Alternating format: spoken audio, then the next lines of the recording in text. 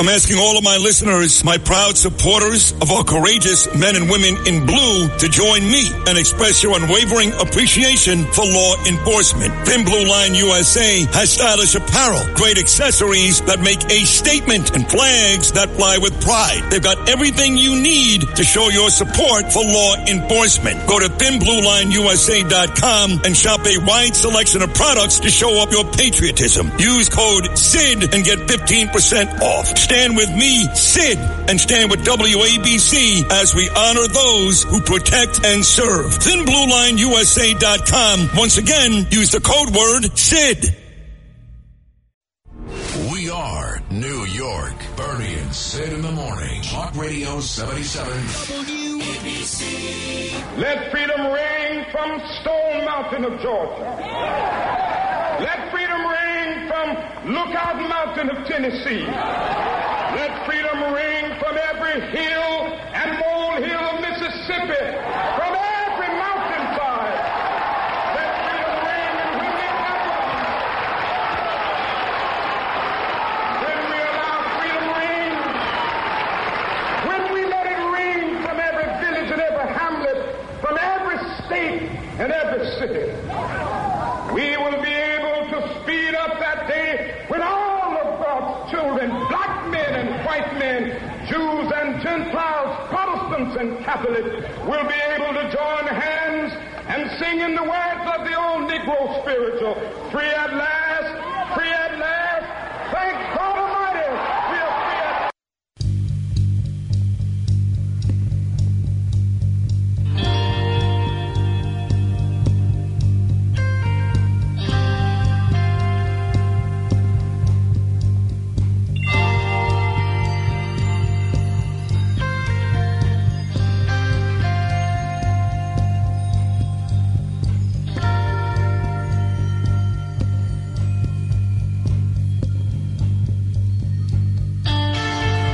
The sunrise over her skin, don't change it. See the sunrise over her skin, don't change it.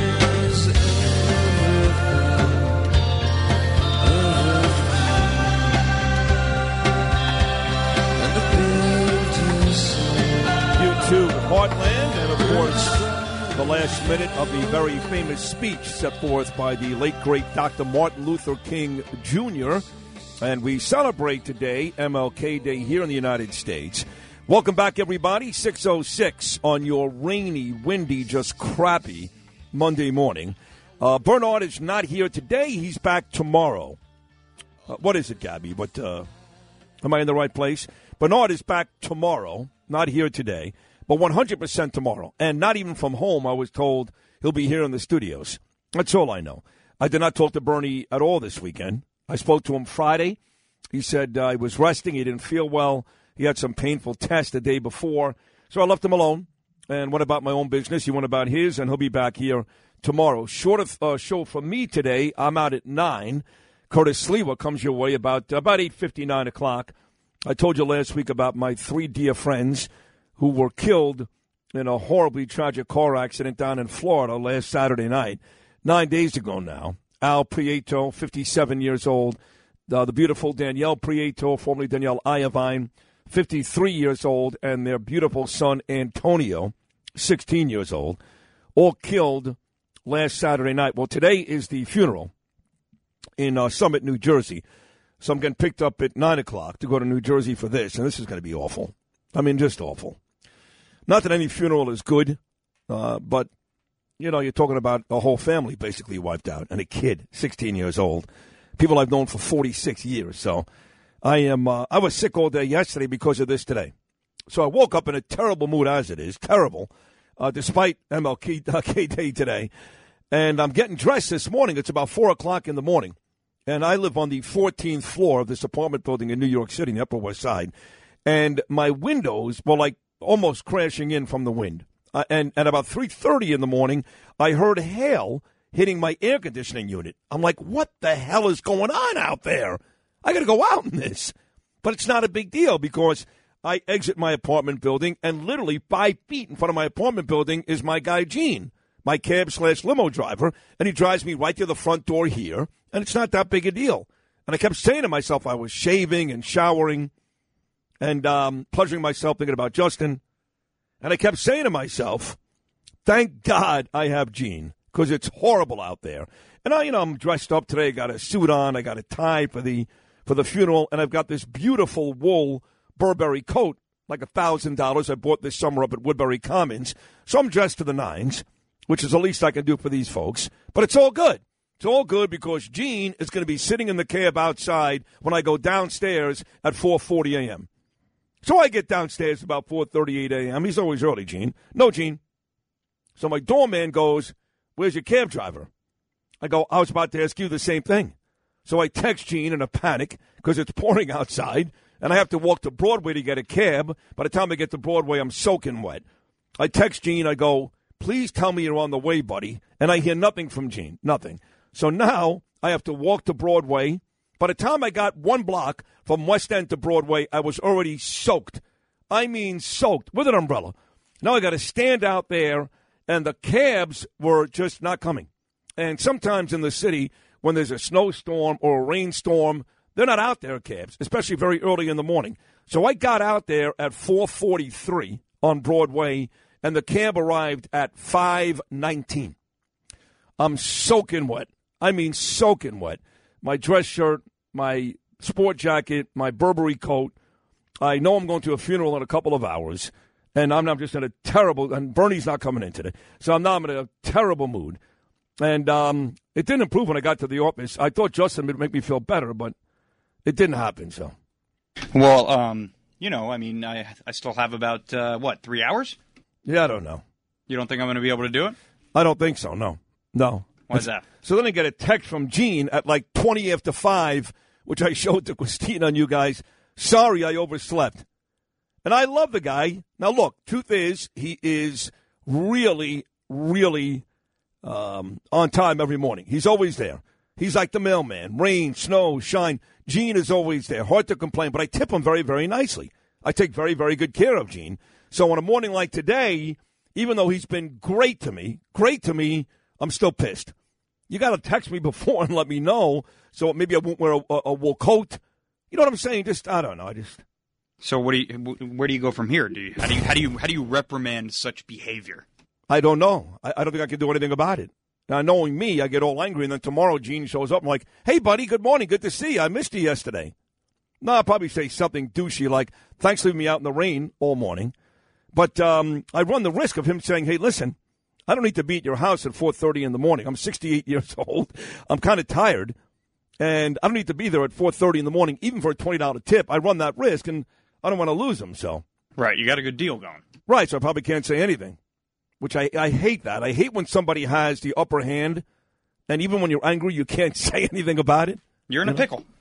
I'm in a pickle, yes. So I got this funeral coming up today, and I have no idea how far Summit, New Jersey is. I imagine, well, you live in New Jersey, Christina. Put our mic on over here. How far is Summit from here?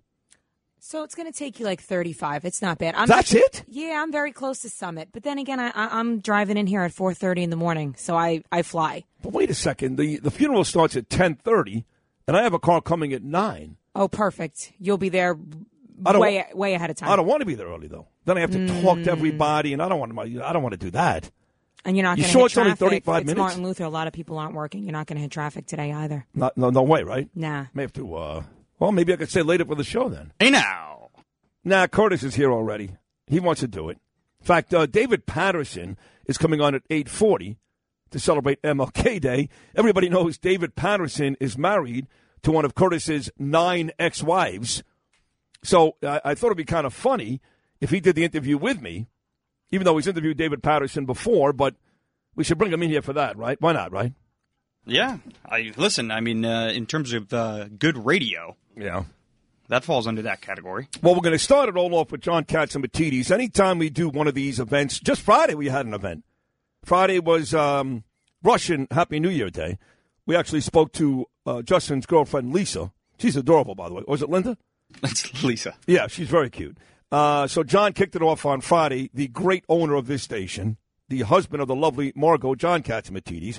He'll be on at 7:05. And then the Reverend A.R. Bernard. Every Sunday morning before John Catsimatidis does his great 8:30 a.m. Sunday show, we've got a show called The Rev and the Rabbi.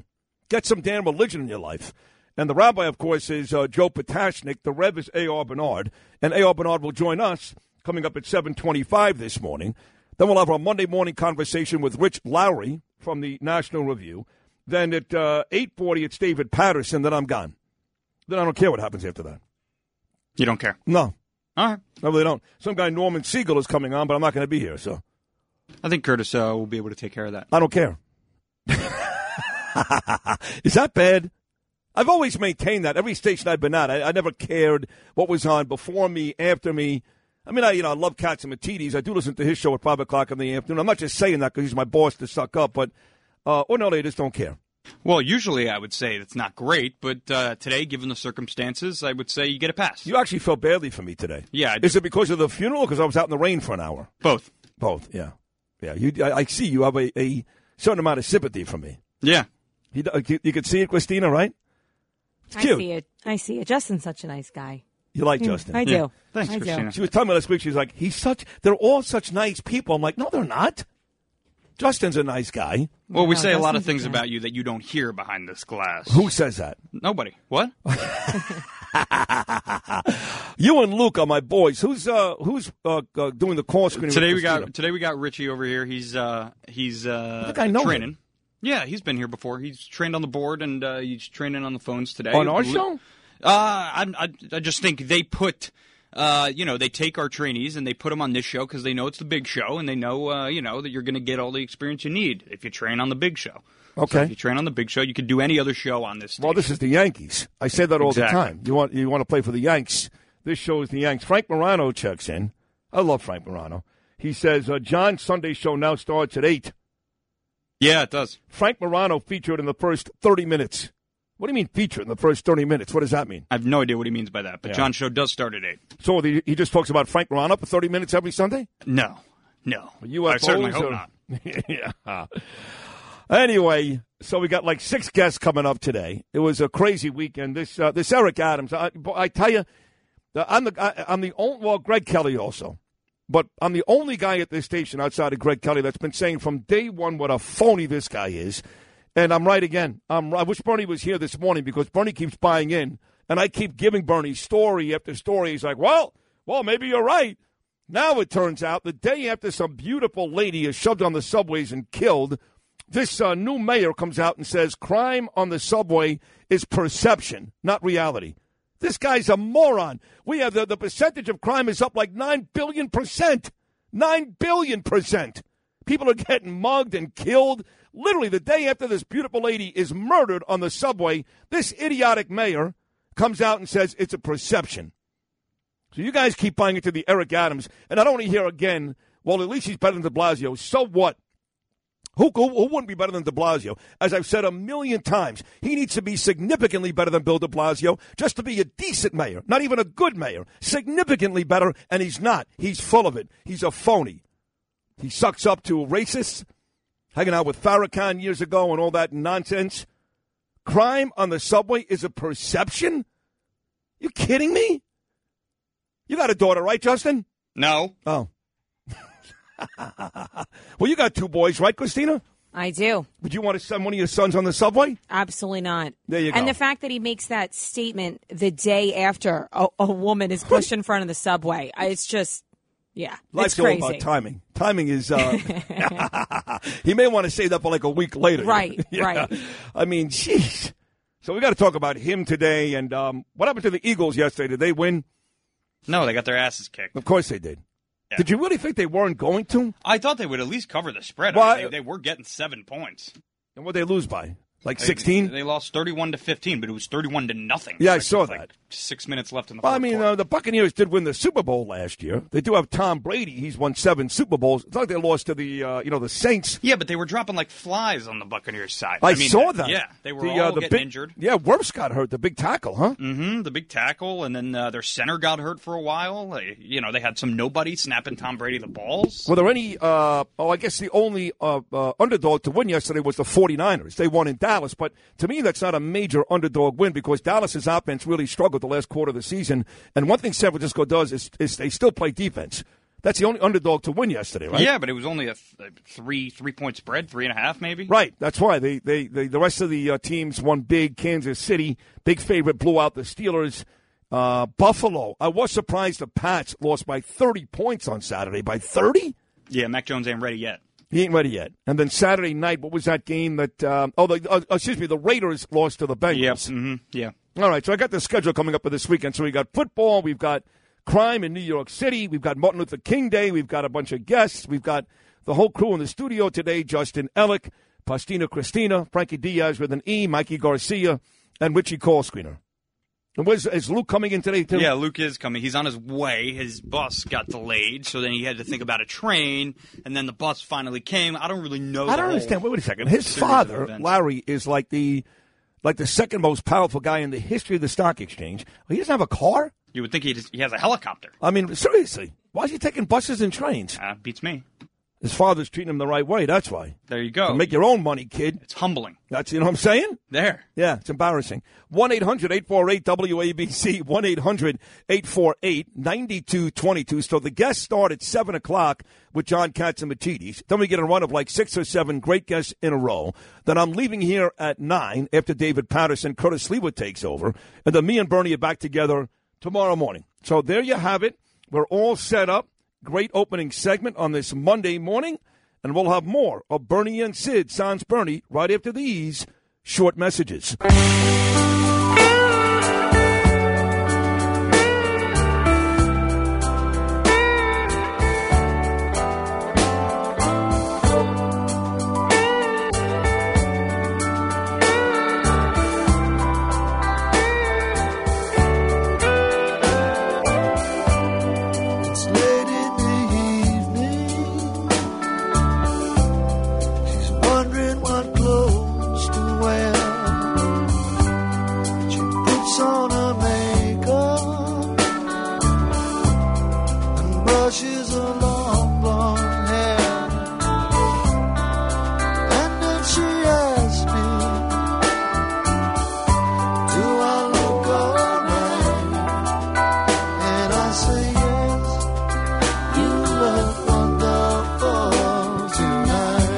Eric Clapton, 6:25 on your rainy, stormy Monday morning. It's miserable out there if you're first getting out now. It's a heck of a lot worse at 4:30 this morning when I was standing on the corner of Broadway and 105th like a jerk-off, waiting for a cab for like an hour. Thanks, Gene. Now I'm a tough guy because he's not listening. Big day today here on the station. It's MLK Day. We'll kick things off with John Catsimatidis coming up at 7:05. There was a lot of Joe Biden news from this weekend. Some of his favorite people on television were crushing him. It was really, really good stuff, and we've got all the audio. Everybody from Burnett on CNN, my dear friend Chuck Todd, Meet the Press, all taking big shots at Joe Biden. So people are coming around. Let me grab these 2 calls real quickly, then we'll get to the stuff for today. Ron is in Oceanport. He's on line 1. Good morning, Ronnie. Good morning. I'm going to try to be fair and reasonable. Yes, it's a horrible crime when someone gets pushed on the subway. It hurts. It hurts. But let's go statistically. So many people live in New York. So much is going on. It's unfortunate. From time to time, horrible things happen. I ride the subways. I go to New York. I feel more at risk on the Garden State Parkway. I feel more at risk seeing people eating fast food who are overweight. When you look at the big picture, I think you're right, but overreacting to the statistical reality. Definitely not, Ron. Maybe murders and violent crimes. I got to tell you, my wife takes the subway back and forth to work 2 years ago. Almost twice a week, somebody rubbed up against her. Now, you may not think that's a big deal. May mean nothing to you. Rubbed up against her, touched her. My daughter, same thing happened to her. We've got a girl here at work who just told me just last week some crazy person went up to her and said, I want you to suck my blah, blah, blah. So you're wrong. I mean, you're just wrong. It may not be the violent crimes. You're not going to get murdered today, Ron, but it is a sleazy, disgusting, crime-riddled, filled with homeless. And even though your ride is okay, you don't speak for everybody. I take the subways, too, and I see stuff happen almost every week. It's not okay. It's not perception. It is reality. It was one of the dumbest comments Eric Adams will make. In fact, it's right in line with the Bill de Blasio comment. So if you're okay with it, Ron, fantastic. God bless you. And I wish you the best. And I hope you're safe and your trip is okay. But to say it's not that bad, you feel safer on the Garden State, is almost as dumb as Eric Adams' comment. Here's Mario in Brooklyn on line 3. Good morning, Mario. Oh, I'm sorry to change the subject, but I just want to tell you real quick. I used to have a construction business, and I had 4, 5, 6 men working years ago. And no one was ever late because what I did was 4 in the morning, 4:30, I text every one of them. And when I don't hear an answer, I have plan B. So maybe, Gene, you could text him in the morning. This way, if he doesn't respond, you're ready for plan B. Yeah, but it's never happened. I mean, you have to understand, this guy's been taking me back and forth to work for 2 years. And it's never happened. So I'm not going to text him every morning and be annoying. He's there. I mean, like I said, rain, snow, sleet. He's like the mailman. And the 1 or 2 times he couldn't make it, he would text me at 1 a.m., 2 a.m., but I've never walked downstairs at 4:30 a.m., and he's not there with no explanation. So there's no reason to keep texting him back and forth. That becomes annoying. So thank you for the idea. But in this case, Gene is usually very, very reliable. Okay, let's go back now to April 4th, 1968. That was the day that Martin Luther King was murdered in Memphis, Tennessee.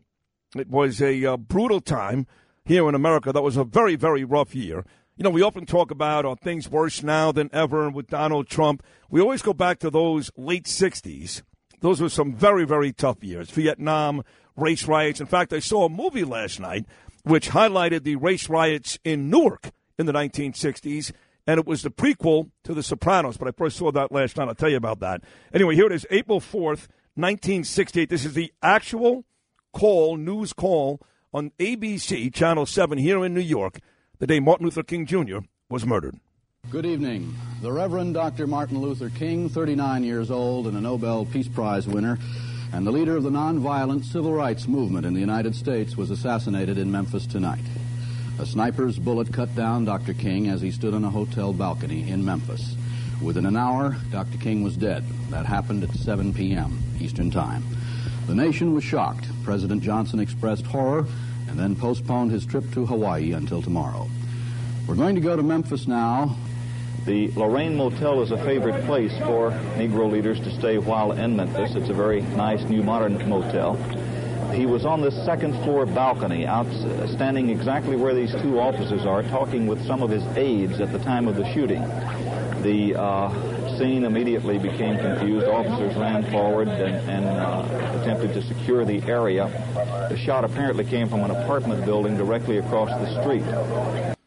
It was about a year ago this Saturday. It popped up on my Facebook memory that I watched that Regina King movie, One Night in Miami.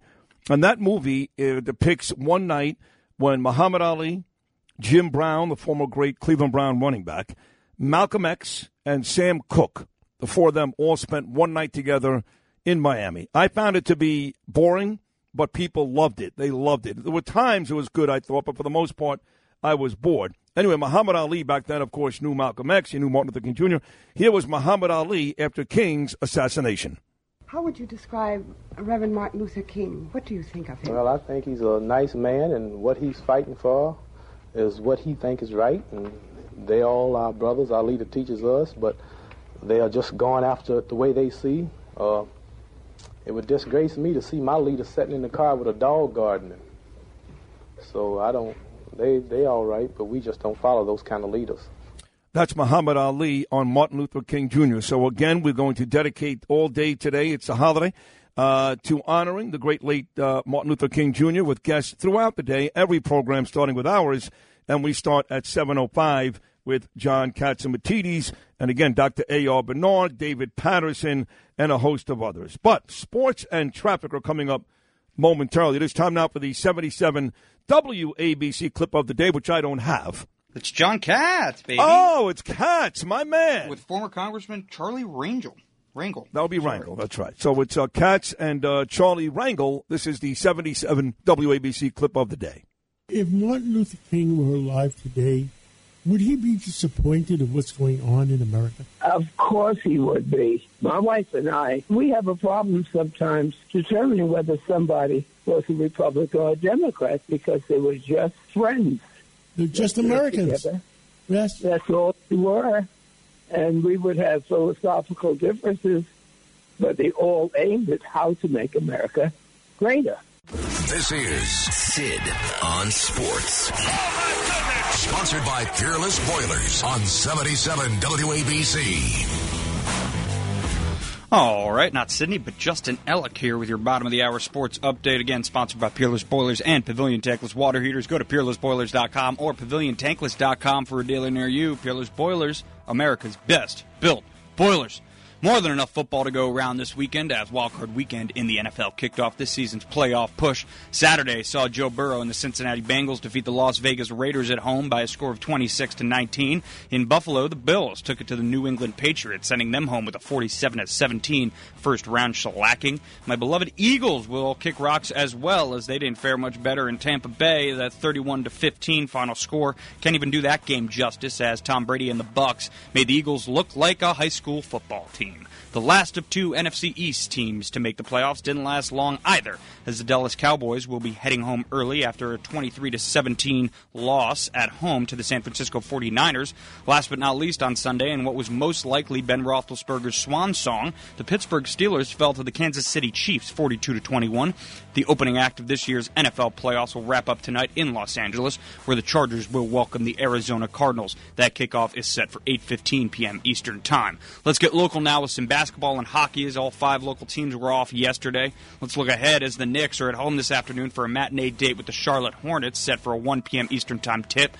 The Nets are in Cleveland a couple of hours later for a 3 p.m. Eastern Time meeting with the Cavaliers. Quick look into the NHL's crystal ball as well, as the Islanders welcome the Philly Flyers to town this evening for a 7:30 p.m. Eastern Time face-off. The Devils are postponed tonight in Toronto and will return to action Wednesday night when they face the Phoenix Coyotes at home, and the Rangers will join them at the same time come Wednesday when they battle the Maple Leafs at the Garden. Finally, some closure regarding the Novak Djokovic debacle in Australia, as the world number 1 tennis player left Australia late on Sunday after the federal court upheld a government decision to cancel his visa. The tennis superstar faces an automatic 3-year ban from entering the country, though Australian Prime Minister Scott Morrison has left the door open for Djokovic to compete at next year's Australian Open. That's your bottom of the hour sports update, and I'm Justin Ellick on 77 WABC. Again, sponsored by Peerless Boilers and Pavilion Tankless Water Heaters. Go to peerlessboilers.com or paviliontankless.com for a dealer near you. Peerless Boilers, America's best built boilers. Again, with sports, I'm Justin.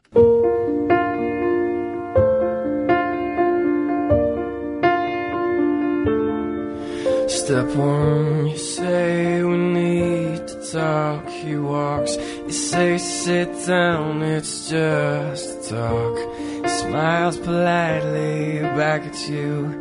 You stare politely right on through some sort of window to your right. As he goes left and you stay right. Between the lines, fear and blame. You begin to wonder why you came. Where did I go wrong? I lost a friend somewhere along in the bitterness, and I put out stayed up with you all night. And I know how to save How to Save a Life, 6:40 on your stormy Monday morning. I do want to get to the story about this terrorist attack at the shul in Texas, which ended up good. I was at dinner on Saturday night at the Mermaid Inn on the Upper West Side with my beautiful wife Danielle and my son Gabriel, and we thought for sure that the rabbi and the folks in there would be killed. We thought for sure there was no way it was going to end up where they survive and the bad guy dies, but that's how it ended up. We'll get to that story coming up later on this morning, and then all the audio again from all the folks that crushed Joe Biden this weekend. Not the folks you would suspect, people like Erin Burnett and Chuck Todd. We've got all that. But once again, for me, the story that really gets me going, because I've been very critical of this guy from day one. I've been calling him a phony since day one, trying to get Bernie to come on my side. I think Bernie's just about there at this point. The headline in today's New York Post reads, "The fear is rail." R-A-I-L. That's very funny. New Yorkers are not buying Adams' claim dread is just perception after deadly subway push. We just had a caller even moments ago who was saying it's exaggerated. Some guy who sounds very nice but is clearly a moron. Anyway, here he is. He knows more about the subways than anybody. He's helped patrol them and keep them safe as best as he can for the last 40 years, and even knows the perp who committed this heinous crime, and that is Curtis Sliwa, taking over for me later on this morning. Curtis, good morning. How are you, pal? Nah, I've had better days. I warned everybody. You remember, Sid? I warned you. I say Eric Adams. I was on the same page as you. you were. But I warned the city. This guy's styling and profiling. Got his Ferragamo jammies on. He's got his custom-made suits.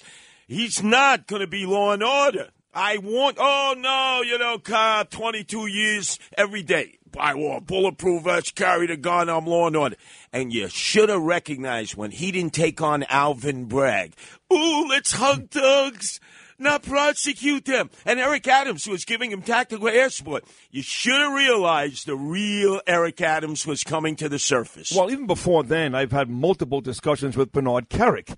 And Bernard, of course, was the commissioner of the police when, in fact, Eric Adams ran that unit of his, a troublemaking unit. And he said, all I remember about this guy was he was more trouble than good. Now we're dating back to 2001, 9/11. So this is not new that Eric Adams is a troublemaker. He's a bit of a phony. And, yes, the Alvin Bragg thing really put it over the top. But when he says crime is a perception, I know you and your folks on those subways every day. Perception. I mean, how crazy is that? How crazy is that? Who said that for 8 years? Bill de Blasio. Yes. And Eric Adams was his partner, his friend, and helped take a Miley Cyrus wrecking ball and destroying the city that we love. Brooklyn was in the worst shape crime-wise. Eric Adams did nothing about crime 8 years as borough president. Yesterday, in the aftermath of the killing of the Asian woman by this deranged, emotionally disturbed guy, a guy I've known, a guy I've had conversations with, who could flip the script and have psychotic disorder at a moment's notice. And he said, oh, it's all perception. You're actually safe on the subway. And then all of the politicians who had that press conference, they came in SUVs, they left in SUVs. None of them got back on the train. It's like no New Yorker agrees with this. Where does he get off saying this? It's exactly the line that de Blasio used for 8 years. Eric Adams, do your freaking job. Get the homeless people off the subways into the shelters, the emotionally disturbed, out for psychiatric treatment at the many hospitals that can treat them, and get the cops walking up and down the trains. You don't see transit cops in the subways. They're hiding. They're on their iPhones and their smartphones, texting and sexting. Oh, yeah, they're in touch with Central Command. Get out of here. There's 4,000 cops. Tell me when you see them, when they are. They're emulsified together. There's like 8 of them together. Yeah. They need to get actively involved in patrols and take the subway back. And Eric Adams signaled yesterday, waving the white flag, I'm doing what de Blasio said. It's all a myth. It's all perception. You know what the perception is? Eric Adams claiming they're white supremacists. Yeah, I know. It's ridiculous. Stalking him. In fact, I dedicated a whole week of my life, a week I'll never get back. I was at Bed Bath & Beyond. My favorite They place. were having a white sheet sale, and I figured, God, I don't know of any white supremacists in the 5 boroughs, and I know almost everyone. If there are white supremacists, they'll come buy the sheets. The clerks came up to me. They said, Curtis, why are you here? Then I had to use some technology. You know, I'm here to prevent all the shoplifting going on in Bed Bath & Beyond. Right, oh, thank God. Thank you, Curtis. What supremacy? White supremacists that are threatening him. It doesn't exist, and that was the reason he gave for hiring his brother. More nonsense. I mean, it's all nonsense with Eric Adams. It really is. And, you know, look, all people are going to say to you is, well, at least he's better than Bill de Blasio, which is so what? You know, just to play devil's advocate. Yes. Eric Adams is the mayor of New York City. Yes, he is. He does want people to come to New York City. He does want people to spend money in New York City. He is aware, I guess, that not everybody can drive into New York City. So if I said to you, look, we know he's statistically wrong. We know he sounds crazy, but he wants people to enjoy the city because if the city thrives economically, that's better for him. Let's look at the options here. Okay. All right. You take the subways. You get mugged or thrown in front of an incoming train. You can't get a seat because the homeless, they're copping a squat there. Right. You got an emotionally disturbed guy in the corner. He's pleasurizing himself while he's talking to the wall. Yeah. Now you say, okay, I'm going to drive in. They clip you, the tolls. You got to take a reverse mortgage. And now they carjack you in Midtown Manhattan. Yeah. They put a gun to your head. They take your car. You say, I'll take a city bike. It's freezing outside, right? How the hell are you going to get into the city without becoming a crime victim? And what does Eric Adams say? That's a perception, Curtis. Crime is down in the subways. Now, you would think he would take his transit police commissioner to task, a woman named Riley, who failed with de Blasio, and now it's the Peter principle. Let's keep her in place. Let's kick her upstairs. Fire her. Right. Send a signal to all of us. You're going to take control of this situation. But he's not. He's not. But he's got to know that New Yorkers know better. Like, he has to know when he makes a comment like that, and timing is everything, and he makes that comment a day after a beautiful Asian lady is murdered on the subway. So his timing is all. It wasn't just him, Eric Adams. Okay. Then you saw Congresswoman Meng come to the microphone. Uh-huh. He was the puppeteer. Come here, Meng. I need an Asian to say this was not an anti-Asian crime. 360% increase attacks on Asians. By the way, who commits those attacks? Blacks. Thank you. Emotionally it's not white disturbed supremacists? and regular. It's not white black supremacists? People. No. Black people. It's not Hasidim? Almost predominantly black people. Just like when your peeps were being attacked 3 Hanukkahs ago, right? Who did that? Black people. Okay. Emotionally I'm just disturbed curious. and gangs. Right. So instead of dealing with that problem and saying, we have a problem, our people have a problem. Yeah. Oh, that's just a perception. And it was not an anti-Asian crime. He could have done that with anybody. No, he pushed an Asian woman who's our neighbor from the Upper West Side into the tracks. That is the worst way to die. The worst way to die. And then he runs down to Canal Street, turns himself in, and then you saw him walk on the perp line, screaming, F you, she tried to steal my jacket. Why the hell wasn't he in a psychiatric facility? He was on parole. He did 2 years for robbery. I remember having conversations with him. Curtis, that's all part of the criminal bail reform nonsense, too, which is not Eric Adams' fault yet, but that's all part of that, too. It's we just kind of joking around, and the crimes that are committed against the Asians, overwhelmingly, if not everyone, committed by a black person. Absolutely. Same thing with the Jews. And today's Martin Luther King Jr. Day, and we're going to celebrate all day. And, listen, we've come a long way. We've come, despite what they want you to believe out there, but there are some real issues out there still. Some real issues. Absolutely. With the way blacks and whites treat each other, with the black crime inside their community. Eric Adams is the mayor, great. Barack Obama, president, great. Kamala Harris, vice president. Yes, we've made some strides here. But some of the same nonsense is still going on 60 years later. How do you think MLK would feel today looking at a story like that? First of all, I never try to extrapolate. Everybody says, well, if Martin Luther King Jr. were alive today, this is what he would say. Right. How do we know? I mean, this was so long ago. Times were different. How about talking about what you feel and what you would do? What we do know is he brought people together. Unlike, at that time, Malcolm X, who was dividing people. Right. Calling Jews, good, white people dividing. Couldn't stand Malcolm X. Right. Burn, baby, burn. Right. And yet he was a healer, Martin Luther King Jr., bringing people together. Remember, when he was shot and killed by James Earl Ray, remember, never trust anybody with 3 names. I never totally trust agree. anybody with 3 names. That's right. He was coming there to help the sanitation men and women who were barely making minimum wage in Memphis. He was against the war. He took a lot of heat for being against the Vietnam War, which was a complete waste. How many of our friends, how many of people we grew up in the neighborhood, we have to visit them now in the veteran cemeteries? A waste of a war. There was so many positive things to say about Martin Luther King Jr., but I don't know what he would say today, and nobody really does. Stop using his name. That's like using his name with vain. If Martin Luther King Jr. were alive today, this is what he would say. We don't know that. No, it's completely fair. You're right. And we do have to pay attention to what's going on right now. And Eric Adams is the mayor. And when you combine the fact that, A, he did endorse Alvin Bragg, even after Bragg came out and said all those ridiculous things. Now he said something as silly as crime on the subway is just a perception. Let's not forget when he swore in Shul, who's a great police commissioner. He did a good job there. He was standing in front of a mural with somebody who killed cops and went away to Cuba a very, very long time ago. Of course, you still have the rumors out there, not even rumors, it's probably fact, that he hung out with Farrakhan. Yes. So that's not a rumor. That's not a rumor. That's okay. not a rumor. So at what point do we all come to the realization, not just Sid and Curtis who ran against him and Greg Kelly, do we all come to the realization that this guy is really a phony? He's just a phony. All he's got to do is follow up on what he said he would be, a law and order mayor.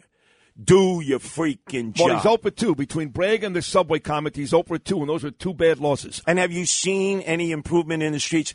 A No. cop, remember, New Year's Day, a cop was shot in the head, 25th Precinct, right near that Burger King, where that enemy of society killed that 19-year-old girl. Have they been able to catch anybody who shot that cop in the head? No. So you got to they firebombed a police car, last stop number 6 train. They should have tossed every mutt, every skell in the area who was committing crime. That's how you sweat out information. You get tough. You don't get soft and say, we're going to have mental health experts come in here because we don't want the cops dealing with this. That is not the Eric Adams. I mean, look, who you ran for got to mayor. give him a little bit of time here. You had 8 years basically communist rule, and we allowed the criminals to run. Hold on a second. At this rate, Sid, nobody will be here. Nobody will be left. This city is empty. Everyone will have fled to Florida, Georgia, North Carolina, South Carolina, Virginia, Texas, Tennessee, and parts unknown. Look at all the for sale signs in the outer boroughs. You're right. It's funny you say that, too, because I watch a lot of HGTV now with my wife. That's like our favorite channel. We watch hours and hours of Hometown USA and Fix It or Love It, whatever it is. We love these shows. And there was a couple buying homes in North Carolina, looking at homes at about $1.2 million, for example, 10 times the size of any house you'd buy in New Jersey, in the mountains, the Blue Ridge Mountains, Asheville, North Carolina. And we're going, what are we doing? What are we doing? The weather sucks. It's filthy. Homeless everywhere. Taxes are through the roof. What are we doing? There are actually states in this country that are beautiful, that you get a huge bang for your buck. You can live like a king, and you're right. You come to New York, and with all the talk, we're the greatest city, we're not even close. We're not the greatest city in the world any longer. Stop this tick. It's like a tick. It's like a knee-jerk reaction. We're the greatest city in the world. Well, if we're the greatest city in the world, where are all the people? The streets are empty. The stores are closed. 4 lease, 4 rent. 75% of these buildings, office buildings, are empty. And guess what? The workers have learned they have a better quality of life at home. They can do their work. They spend more time with their kids. They shop with vendors in their neighborhoods. They're not coming back. They're not getting back into the rat race. 2 hours like sardines coming in, 2 hours running home. Let's face it. Isn't it about quality of life? Yes. When all is said and done. Yes. So, if Eric Adams, if you can provide a better quality of life, yes, the workers will slowly return. But you can't yell at him like he did the other week. I want all you CEOs to make your workers come back. And then all of a sudden, say, maybe pretty please 3 days a week instead of 5. They can't do it. People were telling them, cut my pay. I'm not coming to work in the city anymore. I'm not. No, I know. It's rough. And, again, comments like what he made yesterday about the subway don't help. Well, you're brilliant. You're great. You'll be back at about 8:30. You and I will interview David Patterson together. Then I'm going to go to a funeral in New Jersey. You'll take over. So thank you for that great segment. And I'll see you again in about 2 hours. By the way, can I sit shiver for the city of New York? Who do I bring the Hamantash into? Because this city is dying. I think Dov Hikind would agree with you out on Long Island. Very religious Jewish man. You could sit shiver with him. Did you ever tell the story about Eric Adams' relationship with Farrakhan? You promised. You promised, Sid and Bernard, and then you delivered wolf tickets. He had to go to Israel the next day. Oh, yeah, sure. We'll get him on. Come on, Eric sat down with him and made a deal. Come on. I'm a street guy here. Come on, Sid. I'll find out. Yes, I'm sure you will. All right. Davin with him and find out while you're part of the minion. 1-800-848-WABC, 1-800-848-9222. Curtis, we'll be back in about 90 minutes. 3 great guests coming up next hour. John Catsimatidis, A.R. Bernard, and Rich Lowry. It's a very busy and exciting Martin Luther King Monday here on WABC. Great segment with Curtis. 3 more guests next hour. Keep it right here. Stormy Monday morning with Bernie and Sid. Oh, good tune. So it's funny, ironic at least, we're celebrating Martin Luther King Day today. And I decided last night, me and Danielle, to watch The Many Saints of Newark, which, of course, is the prequel to The Sopranos. I liked it more than most people liked it. I thought it was actually pretty good. But it did center on the race riots in Newark, New Jersey in the late 1960s. Have you seen that movie? I did not. I mean, I heard a lot of discouraging things about it, so I didn't want to ruin it because I was a big Sopranos fan. Yeah, me too. Huge Sopranos fan. And look, if you're looking to be as good as The Sopranos, nothing is ever going to be as good as The Sopranos. Nothing. But if you want to see a good movie, I thought it was good. It centered around Vicky Montesanto. So Christopher, his father was really the big crime boss, and Anthony was a young kid. and he looked up to Uncle Dickie Montesanto, Christopher's father. You find out who kills him. Should I give all this away? Uncle June kills Christopher's father. Oh, really? And then of course, if you watch The Sopranos, Anthony kills Christopher. So The Sopranos really did in the Montesanti. Why are you telling me this? I don't know. The movie's been out for 2 years. Yeah, but I'm on season 4, and you just told me that Tony kills, literally his son figure. Whatever, it's fine. It's a good movie. What's his name is in it? He plays twin brothers. What's his name? He played Henry Hill in Goodfellas. Ray Liotta. He's pretty good. And you get to know everybody. Even the guy that plays a young Stephen Van Zandt, Silvio, was very funny. So check it out. It's not bad. Is there a young Carmela in this movie? There is no young Carmela, but there's his mother. Remember Nancy Marchand? Oh, yeah. How great she was? Ooh, yeah. His mother, and a young Janice, who Ada Torturo plays. Oh, for the sister, yeah. Yeah, it's good. Check it out, folks. Many Saints of Newark. Don't listen to what people tell you. It's not great. It's not going to win an Academy Award, but it's a fun movie. If you like The Sopranos, it's interesting to see the younger characters when they're much younger and how they came into play. All right, 3 great guests, starting with John Catsimatidis coming up this hour. Happy Martin Luther King Jr. Day. We got Deb Valentine with the news. Then hour number 2 of Bernie and Sid. No Bernie, he's back on Tuesday, right after this. Let freedom ring from Stone Mountain of Georgia. Let freedom ring from Lookout Mountain of Tennessee. Let freedom ring from every hill and molehill of Mississippi, from every mountainside. Let freedom ring, and when we allow freedom ring, when we let it ring from every village and every hamlet, from every state and every city, we will be able to speed up that day when all of God's children, black men and white men, Jews and Gentiles, Protestants and Catholics, will be able to join hands and sing in the words of the old Negro spiritual, free at last, free at last, thank God Almighty, we are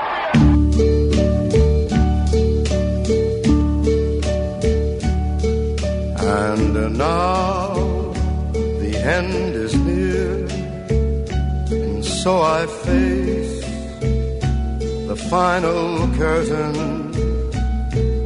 My friend, I'll say it clear, I'll state my case, of which I'm certain. I've lived a life that's full. I traveled each and every highway, and more, much more than this, I did it my way. So when you go to page 20 in today's New York Post, big color ad, which we do all the time here, John Catsimatidis does, and it reads, "Join us today in celebration of Martin Luther King Jr." And then a quote, "I have a dream that one day this nation will rise up and live out the true meaning of its creed. I have a dream that my 4 little children will one day live in a nation where they will not be judged by the color of their skin, but the content of their character," which we don't do today. All we do is talk about the color of their skin. Kamala Harris won because she's black, and Eric Adams has a chance to win because he's black. Not because either one of them could be great at their job. We do way too much of that in society today. And some great guests stopping by, from Alveda King to the Reverend A.R. Bernard, who'll join us next, Governor David Patterson, Charlie Rangel, who I love dearly. Me and Bernie love Charlie Rangel, and a host of others. But all this, again, made possible by the same guy who put on the big Russian New Year party on Friday. Greeks, Jews, cops, it doesn't matter. If there's a big day in New York or around the country, we celebrate here because that's the type of leadership we've got at this station, led by the beautiful couple, John and Marco Catsimatidis. John does a great show, 5 o'clock every weekday afternoon, 8 o'clock every Sunday morning. And here he is, kicking off our MLK celebration, the aforementioned, my dear friend, John Catsimatidis. Good morning, John. How are you, buddy? Good morning. And Monday morning. The guy probably thought you're taking the day off. That's why he didn't come pick you up. He is an African-American guy. He may have thought that, but no, I was out there in the rain, John, waiting to come to work today because this is a very important day, evidenced, by the way, by what we're doing at this station all day long. Well, WABC, what we're doing is we're members of the community. And if the community is celebrating something, we are standing next to them, shoulder to shoulder. And we have become involved in almost every sector of the community, whether it's women, whether it's cops, whether it's blacks, whether it's Hispanics. And that's what WABC is all about, is being a member of the community, reporting all the news that's the truth, and that's what we're doing. And Martin Luther King was a great man, and I listened to some of the words he says about talking to his people and say, let's not talk about burning down cities, let's talk about building up cities. And I think the black people have come a long way in the last 50 years since Martin Luther King, and I don't think there's a single black person that can be held back in this country. If they want to get a good education and work hard, they're going to be successes. And I've been a member of the Police Athletic League. I've been helping for 37 years. I started with Bob Morgenthau. And me and Ray Kelly or Bill Bratton used to go to the PAL centers, and we looked at the kids, and I said to those kids, I am from Harlem. I grew up in Harlem. If I can make it, you can make it too. And that's the big difference, that these kids in our inner cities have to know that they have a chance. And that's the big thing that we're not getting enough of. We need enough people talking to these kids that they have a chance at success, not failure. And don't burn down our cities. Let's build them up. I mean, Sid, what say you? No, listen, I was born in 1967, John, so I'm a little younger than you. And I when I was a kid, I remember the race riots on Kings Highway in Brooklyn, believe it or not, and in that area. And I remember the way white people treated black people and vice versa. And we've come a long way. Now, look. We have come a long way, and I think you're right. Every person in this country, regardless of race, color, or creed, has the opportunity to succeed. But here's where I'm more rational than most. I do admit there is still plenty of racism in this country. I do admit that black people are not treated the same as white people still. So even though it's gotten a heck of a lot better, we are not close to being where we should be just yet. You agree or disagree? Oh, I think there's a ways to go, but I think we've come a long way. Yeah. And if the black person helps himself, that'll help a lot. In other words, I'll give you another situation. I was standing in front of one of the Gristini stores. As a matter of fact, when we had the grand opening of the store where you live. Is that right? And this kid, yeah, and this a while back, and this kid comes up to me with his hat on backwards, and he's disheveled. And he says to me, "Hey, man, can I get a job, man?" And I said to him, "If you clean up a little bit, yeah. If you look a little bit more civilized, of course you can get a job." Right. So it comes down to you got to help yourself be part of the community before other people accept you. You're right. You're 100% right. And that's what it comes down to. No, you're right. The African-American community, and Charles Barkley says this a lot, the great basketball player, needs to take a good look in the mirror, whether it's the parenting issue, the father issue, and they have to clean up their own community. There's no question about it. Now, to your credit, there's a bunch of African-American people that work at that Gristini's, which I was at again just yesterday. But I got to tell you, John, I got yelled at yesterday. You didn't have your mask on. That's right. I said, the owner, John, is my friend. They said, "We know, Sid, we know, but you still got to wear a mask." you know what it comes down to? We know you're a tough guy, but sometimes you have to bend a little bit and be a little bit cooperative just to be a nice guy, too. I know, and I do. There's such nice people there. And I got to say this, John, in this day and age of supply chain issues, where all these stores are running out of everything, I got to be honest, my Gristedes on 103rd and Broadway, there's never an issue. Never. We work harder, Sid. That's the key, right? If you work harder. You know, if you look on television and stores around the country, these shelves are empty. Yeah. You've never seen that in our stores. Never. Never once. Never. I swear. Never, ever, ever. And I'm in your store, Gristedes, at least four times a week. We have alternative suppliers. And if we can't get it from A, we get it from B. If we can't get it from B, we get it from C. Our shelves are never empty. And our people, the Gristedes people, the D'Agostino people, work very, very hard. And they come to work. You know, they came to work 365 days during COVID. Yep. The stores never closed. We've always been there for the community, and that's what it's all about. I agree. By the way, Joe Parisi does a great job getting my son Gabriel his flavored waters over at Gristedes on 103rd. So who do you have coming on the big show this afternoon to celebrate MLK Day? Well, trying to figure it out. We had the other big controversy that me and Dick Moore started right in 2024.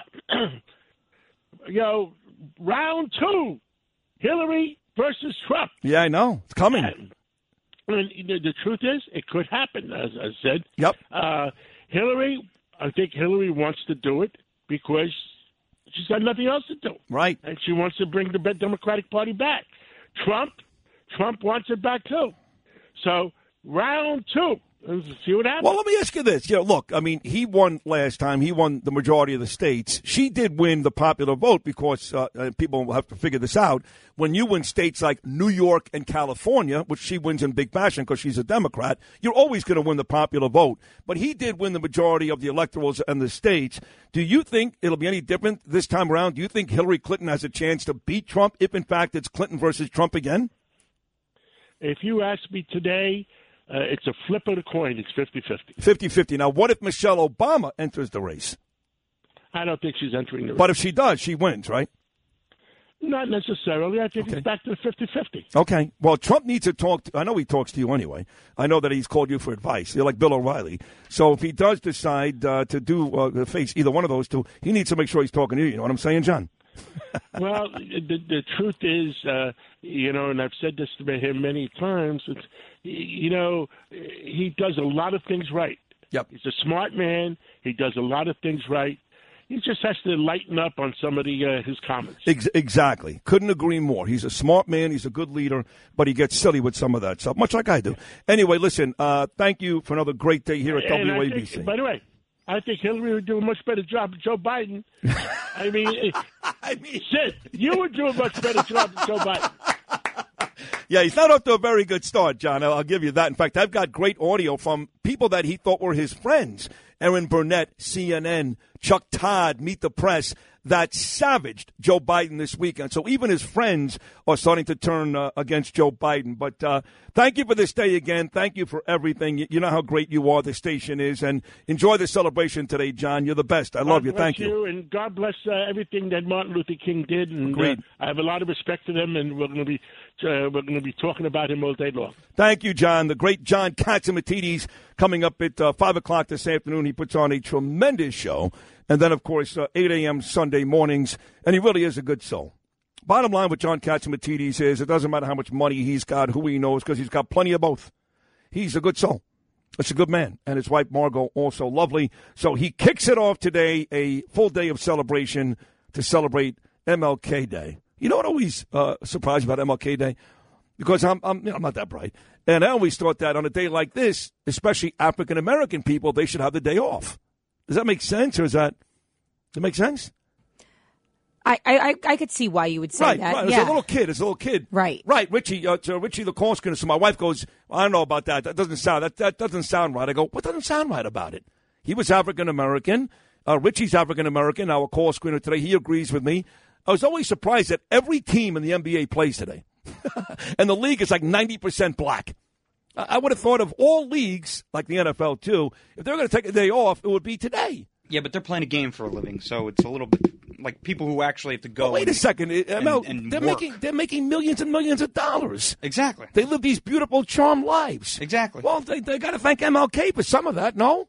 Well, I would assume that with the games that are going on today, there would be some sort of pregame ceremony. No, there is. Yeah. So that's the answer. I guess they do honor him today, right? I would That's appreciate the day off. What is that, Rich? I would appreciate the day off. Maybe a coupon, a free meal somewhere. I don't know. There you go. So you think if you're African American, you should be off today? Yeah, for especially if non-essential workers. If I don't need to be in, why not, right? Well, how come you're here today? Because I'm a team player. You need the job. Someone's going to pay off these loans, okay? I know, those loans are a son of a bitch. 1-800-848-WABC. 1-800-848-9220. Now, before John's great show on Sunday mornings, we've got a show called The Rev and the Rabbi. The rabbi is Joe Potashnik. He's a terrific guy and a great rabbi. The Reverend is A.R. Bernard, and he's going to join us as we celebrate MLK Day coming up next. Bill O'Reilly here, and I'm warming up from the NRIA.net studios in New York. Stand by for the O'Reilly Update Morning Edition. On this Monday, I think it's safe to say that last week was the worst week in President Biden's term so far. It is a disaster for two reasons: record-breaking inflation and record-breaking COVID cases. That 1-2 punch has put Mr. Biden on his back, figuratively speaking. Now, maybe it'll get better. It would be unfair to say it will not. But at this point, according to Gallup, which is a fairly reliable poll outfit, Donald Trump would beat Joe Biden if the presidential election of 2024 were held today. The numbers Gallup put out last week, Trump would win 46-40. Now, that's amazing because Donald Trump remains an extremely divisive figure in this country and is unpopular among some independents and Republicans. The never Trump people continue to operate. But right now, the American people have seen enough of Joe Biden, and they are remembering that under Donald Trump, COVID was going down and there was no inflation at all. Those are the facts. And to compare it to what is happening now under President Biden, Donald Trump looks pretty good. That is the Morning O'Reilly Update. More analysis later on. Well, since my baby left me, well, I found a new place to dwell. Well, it's down at the end of Lonely Street. That Heartbreak Hotel. Elvis Presley for you. This goes out to Kelly DiGirolamo from the Icebox Cafe in the Bronx, a huge Bernie and Sid listener, huge fan of our show. Kelly, also a good friend of Jen, the Botox lady. Remember when I was sick and dying from bronchitis and I couldn't get a Z-Pack? Yeah, you were in terrible shape, huh? Yeah. Kelly was the one who actually contacted Botox Jen at Dolce and got me the Z-Pack. So she says, good morning. Today is my birthday. I'd love if you could play some Elvis. He was a huge MLK fan, and he was also from Memphis. We know that, where MLK was murdered. P.S. I'm the same age. Oh, I'm not going to put that point in. Kelly, happy birthday, sweetheart. Okay, we continue MLK Day, which Lowry is coming up next, and we'll talk about Joe Biden. It's getting really bad for Biden. Even his own people are starting to crush him now. We'll get back to that terrorist attack. Maybe we'll do that now with AR in Texas. And, of course, all the other news of the day, the big football weekend. We're down to how many teams now? Well, you start with 16, so you're down to 8. Is that right? I believe so. I think you're right. I think it's down to 8. I've got the matchups here in front of me. Let's see. You get the Bengals taking on the 1-seed Titans. Bengals beat the Raiders. Also in the AFC, you get the Bills taking on the Chiefs. In the NFC, you get the 49ers, who held on and beat Dallas on the road, taking on the 1-seed Packers. And then the winner of tonight's game between the Cardinals and the Rams will take on Tom Brady and the Buccaneers. The road to Super Bowl 56 in California, which I may go to. I'm trying to convince John and Chad to let me do at least one show from Radio Row at the Super Bowl, coming up in a couple of weeks. Sunday mornings before John comes on at 8, the Rev and the Rabbi. That is a great show. Terrific show. The Rabbi, of course, close personal friend, Joe Potasnik. So is the Reverend A.R. Bernard. Great day to have him on. So with that said, let's bring him in. Happy Martin Luther King Day. A.R. Bernard, how are you, pal? I am doing blessed this morning. How are you, Sid? I'm very well, thank and you. Bernie. Yeah, Bernie's not here today. He'll be back tomorrow. He hasn't been feeling very well, but he'll be back tomorrow. Are you specifically blessed today because of MLK or because you're on with me? I'm both. I'm blessed because it's MLK Day, and I live in America, the greatest nation in the world. No doubt. To be on the Sid and Bernie show, of course. That's a big deal. But on a serious note, MLK, and it's an obligatory question. It's almost lame, but it's one that needs to be asked. On a day like today, what does he mean to you? You know, MLK means different things to different people. Like anything, it depends on who you ask. But I will tell you, he represents change. He represents the possibility that although we're not a perfect union, that we can continue to strive towards a perfect union. And I think that's what he symbolizes to me and to many people. You know, in a 1967 interview with NBC News, that was 4 years after his I Have a Dream speech, which he's well known for, and a couple of years after the passage of the Civil Rights and Voting Rights Act, you know, Dr. King admitted in that interview that he had not lost hope, but after reflection and analysis, his optimism had been tempered by reality. The reality that there were difficult days ahead and a long, long way to go in the struggle for equity. And we continue that struggle. So he was being optimistic, but at the same time realistic in terms of what it would take to change our nation. Here's silly question number 2, then. I'm going to ask you to jump into his body, which I know you can't do, and he's gone a long time. But if you had to take a guess for me, what do you think you would feel about what's going on today? Yeah, far be it from me to say what's in his mind. But, you know, I'm a reverend, so a passage of Scripture comes to mind, Proverbs 13:12. It says, hope deferred makes the heart sick. And the word sick there is a Hebrew word, hala, which means not only disease, but worn out, having your patience and tolerance exhausted. And I think our nation is suffering from the deferral of hope. In the last 40 years, you know, people of color have experienced unprecedented wealth, education, and upward mobility. But the American dream continues to be delayed for many of our citizens, white and black. And I think that Dr. King would speak to that reality. Yeah, you're right. And not only the opportunities but to succeed and make money, but we've seen some big positions from President Obama to Vice President Kamala Harris to Mayor Eric Adams. He becomes the 3rd African-American mayor in this city. So we're seeing opportunities for African-American folks that we have not seen before. Bernie and I seemingly spend every day railing against the notion that we live in a racist country. We believe at least, and we know for a fact, we've got statistics to back us up, that cops are not out there every day looking to arrest and or kill black people. They're just not. It's just not true. Colin Kaepernick, example for us, he's not a hero. He's part of the problem in today's society. I don't know how you feel about all that. How do you feel about that? Well, I don't. I think when we talk about what's the problem and who's the problem, I think everybody plays a role. Everybody adds something, whether it's to stir controversy, whether it's to point out a problem, whether it's to speak to the fact that things have gotten better. I think every voice counts. Unfortunately, we live in a time and a culture and a climate where the extremes are becoming the norm. So that's why, you know, the Reverend Rabbi Show, we try to have a civil discourse and find common ground where we can agree in order to move things forward. Well, right. So here's Reverend A.R. Bernard along with the Rabbi. There's a magnificent show Sunday mornings at 7 before John Catsimatidis.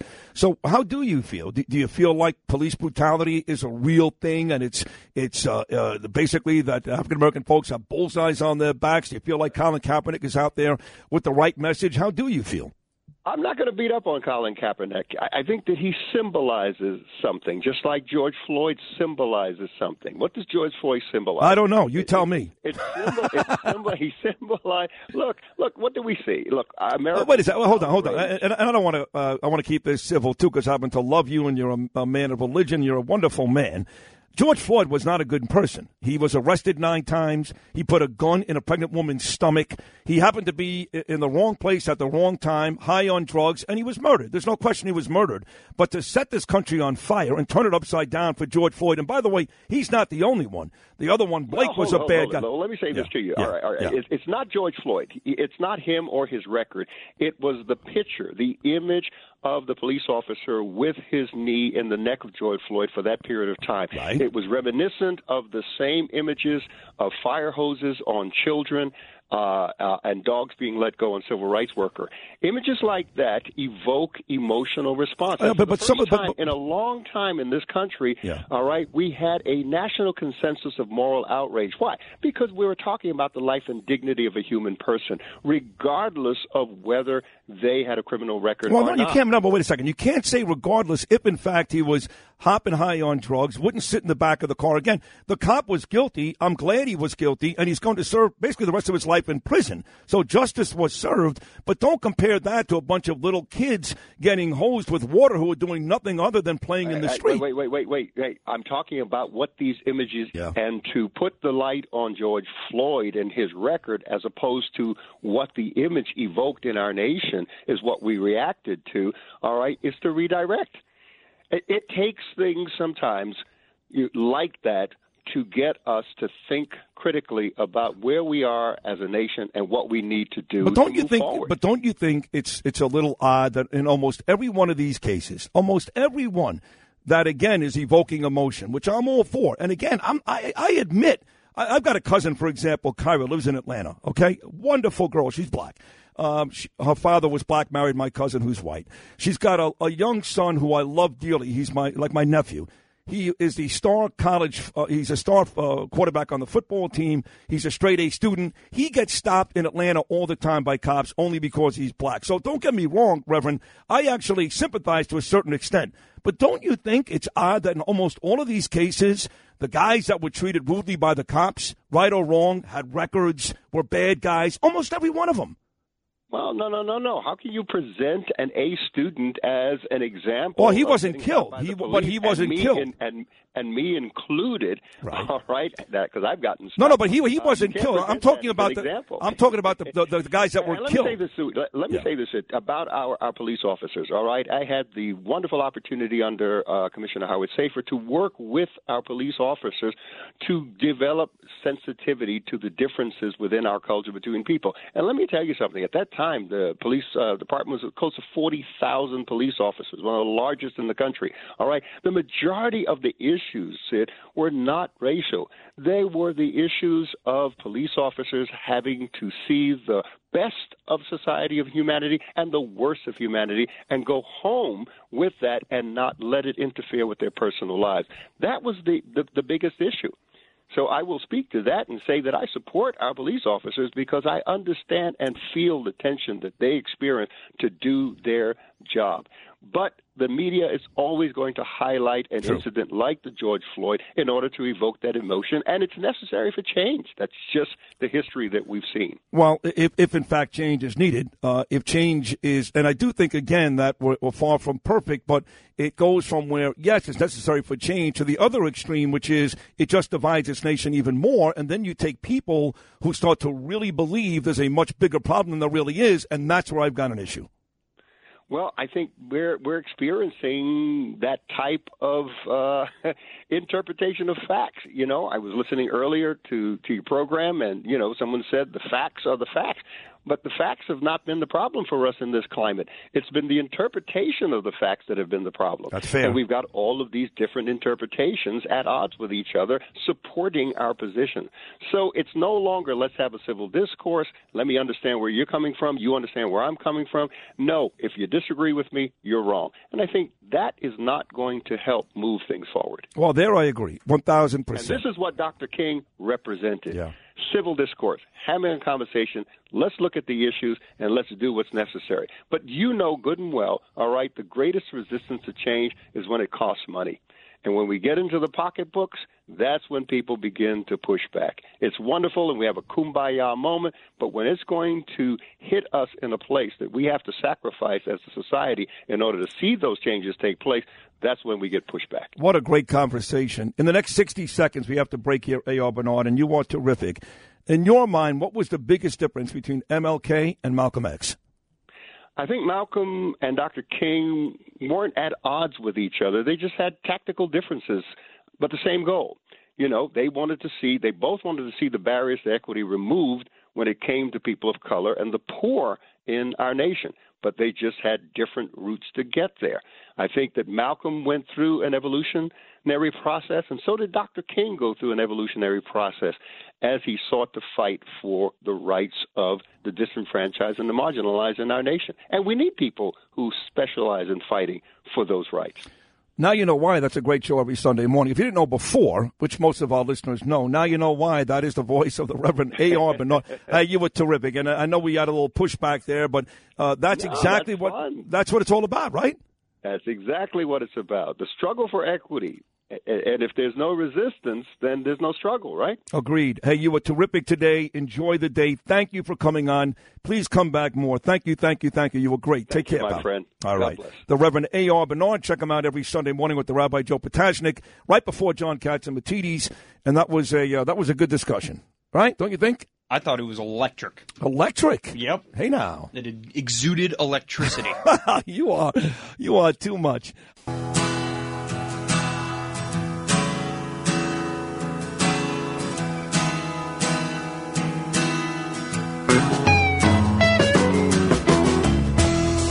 Crossroads seem to come and go. Yeah. The gypsy flies from coast to coast, knowing many, loving none, bearing sorrow, having fun. But back home you'll always run to Sweet Melissa. Albans Brothers classic, Sweet Melissa. 7:46 on your stormy, rainy Monday morning here in New York City. I'll be here till 9 of that horrible funeral today. I'll get back to that later. This is a time of day and this day of the week that we put aside for the great Rich Lowry. Of course, National Review, Political, NBC, all of it. Bernie is out. He'll be back tomorrow, but you got me. Good morning, Rich. How are you, buddy? Hey, good, not bad. Hey, who doesn't love a cold, rainy Monday morning? Me. I'm sick of it. I'm sick of New York. Hey, by the way, the Sean Farish stuff, I met this guy. There's a place called the America First Warehouse in Ronkonkoma, New York, and I was there for a Lee Zeldin rally a couple of months ago, and I met Sean. His Donald Trump stuff, I know you sent me that text a couple of days ago. How amazing is his Donald Trump? Oh, yeah. I mean, professional worthy. He should go into business doing that at events. It's amazing. He's so good. Hey, talking about Trump, of course, the question is, will he take on Joe Biden, Hillary Clinton, Michelle Obama in 2024? Things are getting really bad, Rich, for Joe Biden. Let's play this. This is our mutual friend, dear friend, Chuck Todd. You've been on the show many, many times. He and I have been dear friends for the better part of 15 years. This is Chuck Todd on Meet the Press, the last place you think you'd hear this, all over Joe Biden. Every new administration enters office with an agenda of optimism. For President Biden, the plan was that COVID would be defeated, the economy would fully recover, and he would be able to deliver a return to normalcy. But plans have a way of going sideways. Plans have a way of going sideways. That is a nice way of saying, man, he's really effed up, huh, Rich? Yeah, this is the week when everyone in the quote-unquote mainstream acknowledged what we've seen and known for a very long time.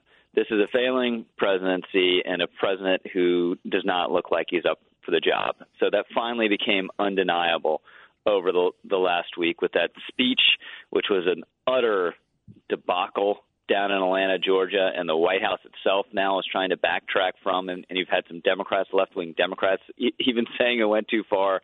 Then the Supreme Court slapping down the OSHA vaccine mandate and the continued high inflation numbers. So it's a president who has, he's like the moth to the flame with defeat. There's no way these election bills are going to go anywhere, but he insisted on making a big deal of them anyway when there's this bipartisan achievable reform that he could get in front of on the Electoral Count Act in Congress. So he goes for the thing that's going to go down in an embarrassing way. Yeah. It's totally bizarre. It is, and this is not a football game, right? Like we tend to predict who's going to win in 2022, the House of Congress, it'll go back to Republicans, 2024. This is not Green Bay taking on San Francisco. Our lives are at stake here, right? Inflation ruining our economy, our kids' mental health with the COVID nonsense, kids dying in Afghanistan. This is really serious stuff. And my question is, if he makes it, there's another like 3 years to go. Do we have 3 years in this country before it all falls apart? Yeah, I know. It's just hard to imagine. So Biden, obviously, he's kind of reduced now. And what is he going to be 2 years from now? Right. 3 years from now. How is he going to do the job? He doesn't seem to have the energy for it now. And then on top of this, the thing I didn't mention is it looks as though I'm still a little doubtful if he'll actually go in with a full-scale invasion, but it looks as though Putin is going to invade Ukraine. Right. So after 5 years of hearing that Trump was an agent of Putin didn't dare do this on Trump's watch, and it looks like he's going to do it on Biden's, in part perhaps because he's taken the measure of the man and the state of the country at the moment. And the worst part here, too, is if it can get any worse, you just mentioned Russia, Ukraine. I just mentioned all the issues going on in the country, the border, blah, blah, blah, is I guess there was a population of people who thought, okay, if things go really bad for Biden, here comes Kamala Harris. She's proven to be useless. And after her, you've got Nancy Pelosi. So if Biden really can't do this, there's like no hope. I mean, forget about Trump. I hate Trump. He tweets. Well, what are we looking at here? This is a disaster. It's not good for the country, that's for sure, and it's terrible for the Democratic Party. And people are now saying he needs a reset and a pivot. But I think that Atlanta speech, it kind of makes that's going to leave a mark. And whatever Biden does, if he does anything to try to appear more moderate or sound more moderate, that speech is going to haunt him. I mean, just calling opponents, good faith opponents of these bills, the equivalent of Bull Connor or Jefferson Davis. I mean, get out of here. And it just showed how serious that Kristen Sinema and Joe Manchin took it, that Kristen Sinema immediately goes to the Senate floor and says, nope, no way. I've told you I'm not ending the filibuster, and I'm still there. I'm not ending the filibuster. And that's the other thing. It's just they've Manchin and Sinema, they've been as clear as day on all this stuff. And they've tried to ignore them or pretend they're going to change their mind, and they just haven't. So it's just political incompetence on top of everything else. Can you give me something practical? You just said, look, maybe there's an opportunity for him to sound more moderate, to kind of pivot. Can you give me something practical that he can actually do where you would say, okay, it's been 10 months of a complete disaster, whatever it is, a year, but this is okay. Can you give me something practical? Yeah, I would do a couple things. One, I would ditch these voting bills, and then I would put myself in the middle of these bipartisan negotiations over reforming the so-called Electoral Count Act. Now, that's not going to move the needle, right? And does anyone really care out there at the end of the day about the Electoral Count Act? But it is a bipartisan consensus measure, and you can have a signing ceremony with maybe a couple of Republicans standing behind you at the White House and show you're getting something done, which is better than not getting anything done. And then I would focus on inflation every day. Even if there's nothing I could really practically do about it, I would show people that I cared about it. I would, mobilize the National Guard to do chicken deliveries at certain grocery stores, just to create some images of movement and passionate concern about this issue. So, that's the other problem he has is he's focused on things people don't care about. There's a devastating CBS poll yesterday showing exactly this. It's an inflation moment in the country. That's what's driving most of the sentiment about Biden, about the economy, about the direction of the country. And people feel as though he's not focused on it because he's not. He's not. In fact, some of these liberal channels, they and again, I just played Chuck Todd. I've got Erin Burnett at CNN. She killed Biden this weekend, too, which is really it's arousing, I got to be honest. But you don't even need a pill to do it. Right. Right. But if you take the Blue Chew as well, Rich, then you're really in good shape. But some of these liberal channels, they try to give him credit for something, and they give him a little bit of credit for the way he's handled the COVID. I think that's been a complete disaster, no? Yeah. So, it's not his fault that a new variant came here, but the variant's been devastating to people who wanted to get just back to normal lives. And then there's a lack of preparation on rapid testing and all the rest of it. Now, I think there's signs. Oh, this is the third thing he could do. Said, fire Fauci. Say, you know what? that'd be great. This guy, everyone's tired of him. He doesn't. Half of the country hates him. He doesn't have credibility anymore. Plus, I'm moving to a different approach where we clearly have to live with this virus, and we're not going to get to zero COVID ever. So let's stop pretending that we will. That could make a difference as well. But, I mean, all these things I'm talking about would just move the needle slightly.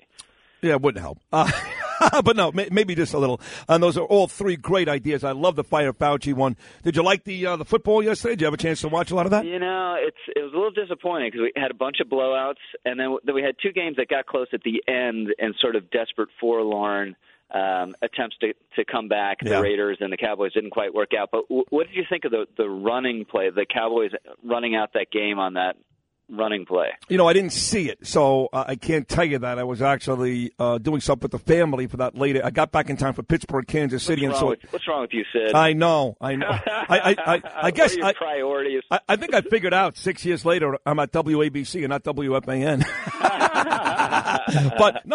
So what was the play exactly? Tell me about that. So they got 20 seconds left. They need a touchdown. They score a touchdown, they're going to win. They're like on the 40. And it was one of those classics where they've picked up a lot of yardage because they're giving them passes on the sidelines. Right. They have no timeouts, and then they run a sneak up the middle, which gets like 20 yards, like because no one's expecting you to do that. And he tries to take the knee and spike it, and he's a second too late. Oh and my it runs God! Out. What do I think of that? I think Mike McCarthy should be fired. Yeah. I mean, what are you thinking? Of course, the time is going to run out. That's idiotic. Yeah, but the Chiefs look tough. I'm a Titans fan, but Kansas City's better. They're better. I do not relish playing the Chiefs. If we get that far, I mean, the Bengals are serious too. Yeah, they're good, but this has chalk written all over it. Kansas City, Green Bay written all over it. But who knows? That's the beauty of the postseason. That's the beauty of you. You were brilliant again today. Love having you on Mondays. Thank you, Rich Lowry. Enjoy a great week. All the best. You too. Talk to you soon. You're the best. Thank you. Rich Lowry, National Review, Politico, and NBC. And just like that, with all the complaining I did this morning, getting rained on, I have this very emotional funeral to go to today coming up in an hour. All the complaining I did, just like that, we're halfway through. How about that? 8 o'clock hour 2 has Lydia Reports and Governor David Patterson, and then Curtis Lee was going to take over. And that's always fun. So stick around. My last hour is coming up right after this. Let freedom ring from Stone Mountain of Georgia. Let freedom ring from Lookout Mountain of Tennessee. Let freedom ring from every hill and molehill of Mississippi, from every mountainside. Let freedom ring, and when they happen, when we allow freedom ring, when we let it ring from every village and every hamlet, from every state and every city, we will be able to speed up that day when all of God's children, black men and white men, Jews and Gentiles, Protestants and Catholics, will be able to join hands and sing in the words of the old Negro spiritual, free at last, free at last, thank God Almighty, we're free at last.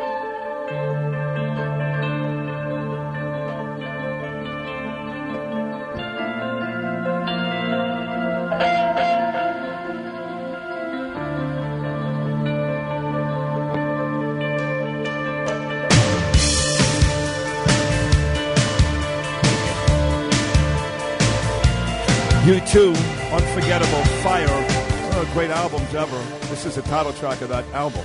Pride was on that album. Bad. So many great songs. 8:06 on Monday morning. I tell you, it's been a great 2 hours. Curtis Sliwa was terrific in the 6 o'clock hour. 7 o'clock hour, John Catsimatidis. The Reverend A.R. Bernard. That was quite a discussion. Mike Garcia loved that one. And then, of course, a great job there by Rich Lowry. This hour, Lydia's coming up next. Lydia Serrani, Lydia Reports. And then David Patterson. And me and Curtis will talk to Patterson together. Then I'm leaving. I know you guys have heard this story already, but had some friends, really family. My next-door neighbors, really family. Friends is not near and dear enough. 46 years I've known these people. And Gloria and Uncle Louis and Joseph Iovine, who has been my best friend forever. Everybody knows Joseph. If you know Sid, you know Joseph, including Bernie. And he's got 3 sisters, and Danielle, the oldest sister, was tragically killed in a car crash last Saturday night in Florida, along with her husband, Al. Al was 57, great-looking guy, brilliant, made a great living. Not that that matters, but it is part of the story. Danielle, 53, beautiful, made a great living. What a life she went on to have. From Quentin Road in Brooklyn to University of Pennsylvania to 7-figure bonuses come Christmas as a big-time investment banker. And then their beautiful family and one of their sons, Antonio, just 16, terrific gymnast and a lovely young man. He was killed too. So all 3 perished in this horrific accident last Saturday. I've been talking about it for a couple of days. I try not to talk about it too much. And I only put up one picture, one on Facebook and Instagram, and I wrote nothing. I just put a heart, the broken heart, of course, the prayer sign, and that was it.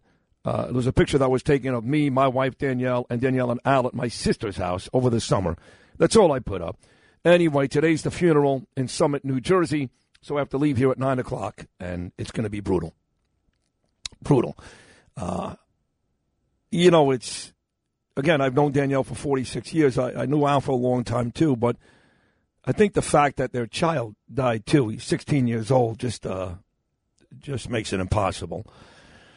So, we're dealing with the Bernie stuff. And listen, Bernie's going to be fine. He'll be back at work tomorrow. Here, he's not even doing it from home. He'll be here tomorrow. That's the good news. And he has gone through a very tough period. He has, there's no question. And he's proven to be courageous and a warrior and all those words that we waste on NFL players. Bernie is that, going through all these tests and some really scary times. So I'm happy Bernie will be back tomorrow. But, look, Bernie's in his 60s, and he's done very well for himself. He's got a beautiful family, and he'll survive this. What I'm going through this morning is just absolutely impossible. There's no other way to put it. And my fear is that my car is going to get there early. I don't know what to say. I know that sounds weird for me because I talk for a living, right? I can talk to anybody at any time about anything. Anything. I don't know what to say. I spoke to Aunt Gloria by accident last Sunday because Liz, another one of Joseph's sisters, I called her and she put Aunt Gloria on the phone. And I preface it by saying, I don't know what to say. What do you say? I'm sorry. Really? How you doing today? How am I doing today? So, I've been nauseous about this for days. I had a nice weekend. I did the treadmill class on Saturday. That's become a tradition now for me and Danielle. We get up, have our coffee, make our way to Lexington and 85th, and do this high-impact treadmill class, both in terrific shape. And that's fun. And went out for a nice dinner on Saturday night. We happened to like the Mermaid Inn on the Upper West Side. They make a real nice hot toddy. Watched a very good movie. We had a nice weekend. But yesterday I woke up and I was just off. And she's like, what's up? I go, tomorrow. I can't comprehend, figure out how these types of things happen, And I wasn't in a bad mood. I wasn't nasty, but I was sullen. And I was definitely sad for most of the day. I didn't care about the football games. I went to the gym for like an hour. I had a nice tricep workout and some biceps too, but otherwise I pretty much kept to myself. Gabe a little bit, Ava a little bit, and Danielle and I did watch TV, but it just, the impact came yesterday, and that brings me to where we are this morning. So I have to leave in 49 minutes, and the trip out there is going to be nauseating, and the trip home is going to be worse. But it's not about me. When I say it's going to be worse, I can't imagine what Aunt Gloria, Uncle Lewis, Lizzie, and Nicole, and Joseph, brother and 2 sisters, are going through, and Roberto, who was the only surviving member of the 4-person family. Roberto's 18. He's on his way to college. And Gloria told me, he was going through all the colleges he wants to go to with his mom, with Danielle, who has since passed. And he was really excited. I guess he got into one of the schools that his mother wanted him to go to. And he said to Gloria, he said, well, I can't celebrate with Mommy. So, when you start to figure out what's important in life and what's not, the things that tend to bother us on a daily basis, Man, I have a lot of things bother me. I do. I'm one of those guys, you know. I get upset about something on Facebook. I get upset about something on Instagram. I get upset when somebody says something. It's such nonsense. It's nonsense. We're going to bury 3 beautiful young people today. 3. You know how bad it is to go to a funeral and one person dies? 3. So, I would ask all of you out there today to say a prayer for the Prieto and Iovine families, and hope that God and love and all that stuff will help them get through this unbelievably tragic event. Now, on one hand, that's part of my morning. The other is we're celebrating, well, you talk about 2 sides of the spectrum. We're celebrating MLK Day today here at the station for a man that was very, very important, and much like my 3 friends died in very tragic fashion. You know, they were killed in a car crash, and he was shot to death, murdered, for no other reason than being a good man. So there are some similarities in that respect. Of course, he wasn't 16. He wasn't related to me. But he was still a great man, and he deserves all the love and respect that we still give him even now. He was killed in 1968. So we're going on. How many years is that, Justin? You're very good at math. 78, 88, 98, 2008. I don't know, 50 years? Almost, a little over 50 Not even years. close. I mean, no? Go with 54. Try 54. that. Yeah. Well, it said a little over 50. I know. You impressed with Justin's math there, Christina? I showed my work. I'm sorry, Justin. I think you're the greatest, but when he started counting 70, I'm like, he's good in math? I was only kidding, of course. After doing 8 minutes on that, we need a little bit of comedic relief. So Justin provided that. He didn't know he was going to do that, but that's the beauty of Justin Ellick. Right. No, it's been a long time, but he deserves it. Let's go back to that fateful day. We played this earlier in 1968. The actual news report that in Memphis, Tennessee, Martin Luther King Jr. has just been murdered. Good evening. The Reverend Dr. Martin Luther King, 39 years old and a Nobel Peace Prize winner, and the leader of the nonviolent civil rights movement in the United States, was assassinated in Memphis tonight. A sniper's bullet cut down Dr. King as he stood on a hotel balcony in Memphis. Within an hour, Dr. King was dead. That happened at 7 p.m. Eastern Time. The nation was shocked. President Johnson expressed horror and then postponed his trip to Hawaii until tomorrow. We're going to go to Memphis now. The Lorraine Motel is a favorite place for Negro leaders to stay while in Memphis. It's a very nice new modern motel.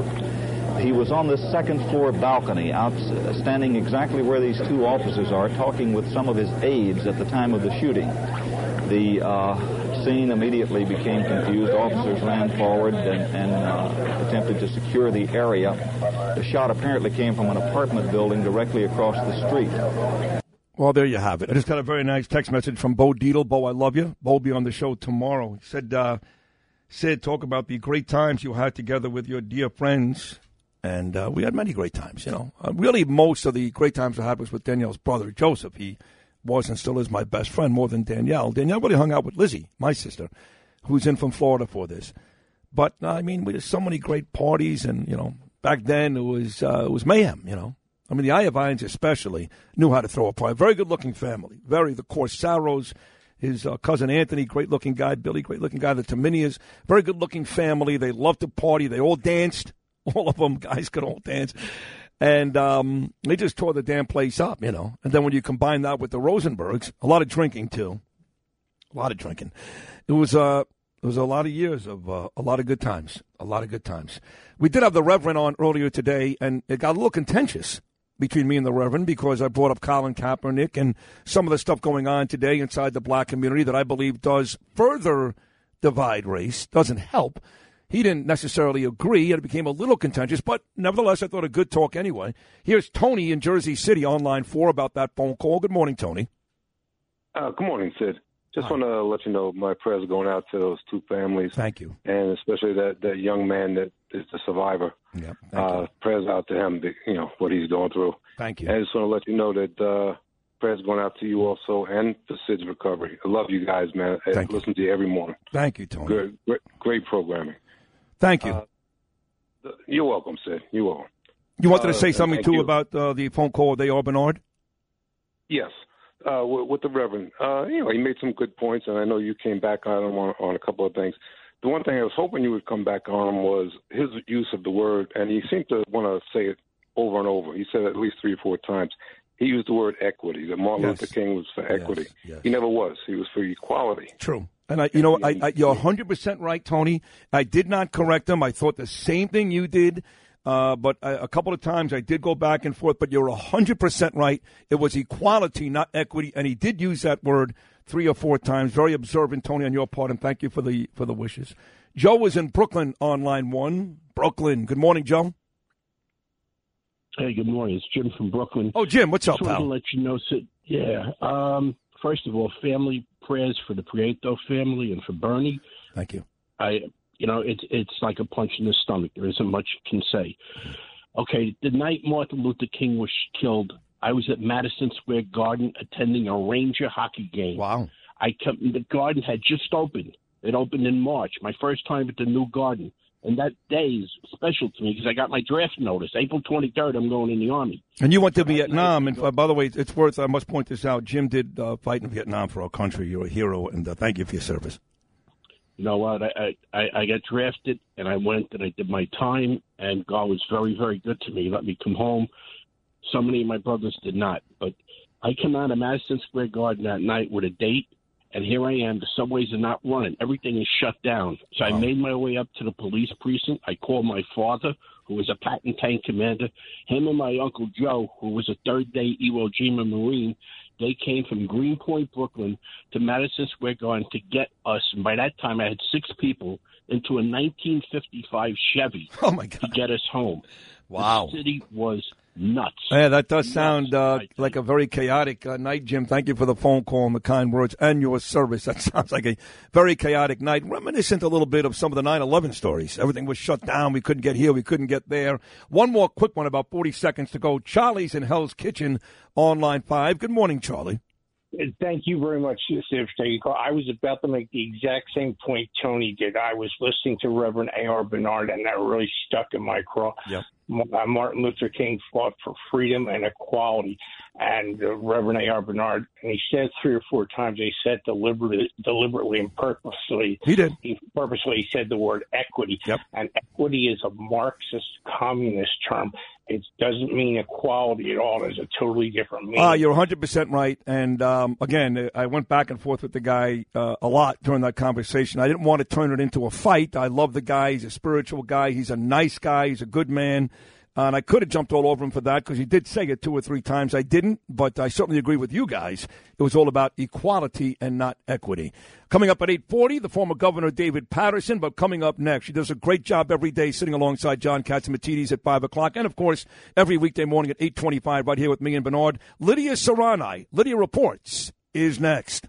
This is Lydia Reports on 77 WABC. Here's Lydia Serrani.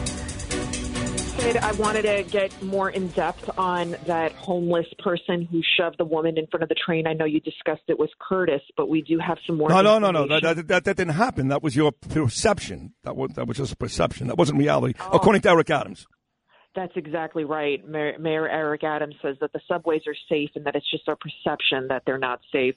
The woman, she was 40 years old, that was killed, Michelle Alyssa Go. She was a very accomplished woman, lived on the Upper West Side when this maniac, Simon Marshall, just shoved her right in front of the train, and he perfectly timed it. As the train was coming, he shoved her in front of the train. He got into another woman's face who walked away, and then he, without Michelle knowing anything that happened to her, he perfectly timed it. So he's not as crazy as people think he might be. But, you know, as he was being led out of the police precinct after his arrest, take a listen to hear what he actually said to people, the photographers that were there to capture him doing the perp walk. So he says, I'm God. That's why, when he was asked by a reporter why he did it. And then he also said, I'm God. You stole my effing planet. I mean, the guy, and he has obviously he has a history of issues. And while this was going on, a couple of hours later, police were arresting a bunch of people that were at the Olive Garden doing a vaccine, mandate protest. So, like, the police's attention is completely diverted to, like, nonsensical issues like people not having vaccine cards when they're going into restaurants. Meanwhile, you got this homeless guy harassing people, and then it culminated them pushing this this young woman in front of the train. And then here's a witness. She saw the whole thing unfold, and she's still like in shock. You can even hear it in her voice. She was talking to CBS 2. Listen. I couldn't believe what was happening. As I look to the left, I see this man start charging towards the tracks, like with his hand in front of him. 2 seconds as the train passed, the impact and right, she went in front of it, and then you saw her disappear from the tracks. And then we all everybody started in shock and everybody started running up. I feel sad for her, her family. Jeez. Yeah. I mean, there's nothing you can say. It's just, it happens all the time. It happens way too often. And for a guy that was going to come in and restore law and order and take these types of things seriously, for him to actually say that it's just perception is that's what's got me more angry. And look, this guy's a crazy guy, and it's a horrible crime. There's no doubt about it. But you expect the rational people, the sane people, the leaders to come out with something smart, and that wasn't smart. And if this guy's going to save us from Bill de Blasio, he's off to a not-so-good start. Yeah, let's refresh everybody's memory. This is what Mayor Eric Adams said shortly after the woman was shoved in front of the train. We have a safe subway system. No, we don't, idiot. Transit police officers, they have done their job. What we must do is remove the perception of fear. Cases like this aggravates the perception of fear. Oh, I see. The perception of fear, right? Every day. It's every day. It's every day. And I'm on that 103rd Street station, 296th Street, 273rd Street, on the Upper West Side where this young lady was from, and every day there's some type of stoppage, some type of police activity, some crazy person running up and down, yelling and screaming, at the very least, if not killing somebody. Nobody dies every day, I agree with that, but they're feeling up women on the train, they're yelling and screaming, they're scaring little kids. That's not perception, that's reality. The perception, Eric, is that you're the mayor. That's the perception. I'm not sure that's reality just yet. Well, I've been predicting this. We're going to have a Bernie Gets Part 2, where people are going to start taking matters into their own hands. And the next time a homeless guy tries to push somebody on the tracks, they're going to push him on the tracks right before the train comes. Or they're going to pull out a gun, or they're going to pull out a knife, because people don't feel safe. They feel like they do have to protect themselves. And this is getting out of control. I don't know. It's really sad, because this beautiful woman should not have died.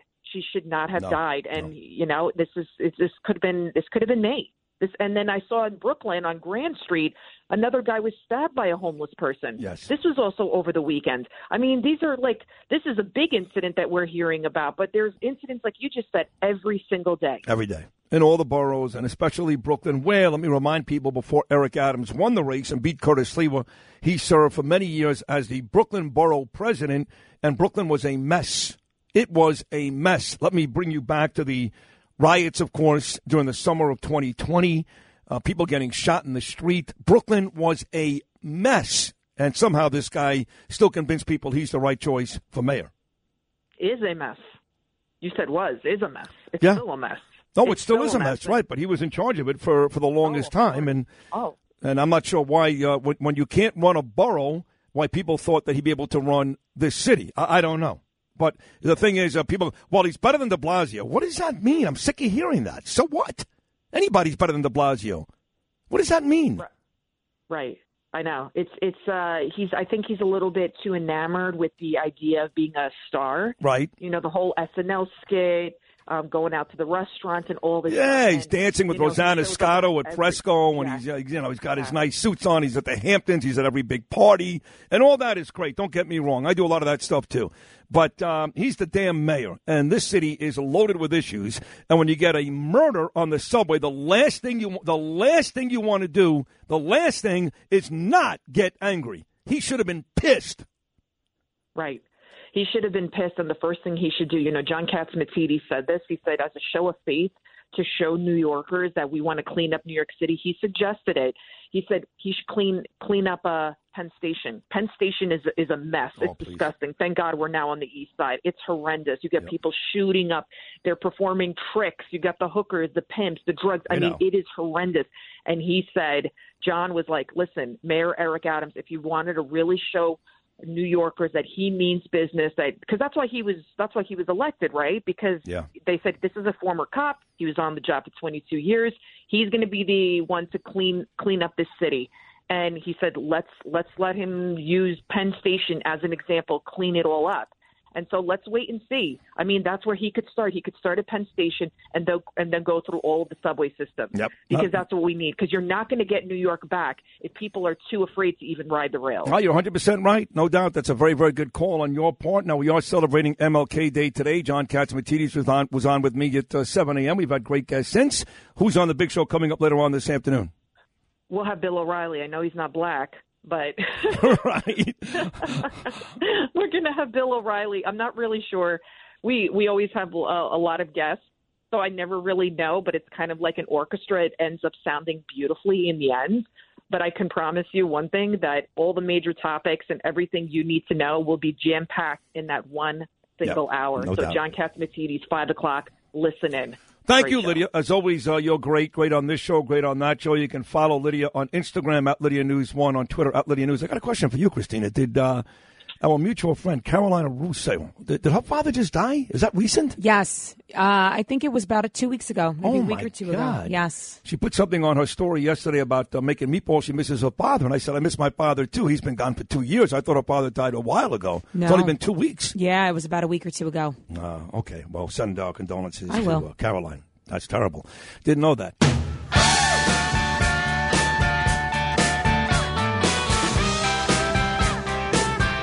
Monday morning, MLK Day here on the Bernie and Sid in the Morning Show. Bernie will be back tomorrow in studio. That's the good news there.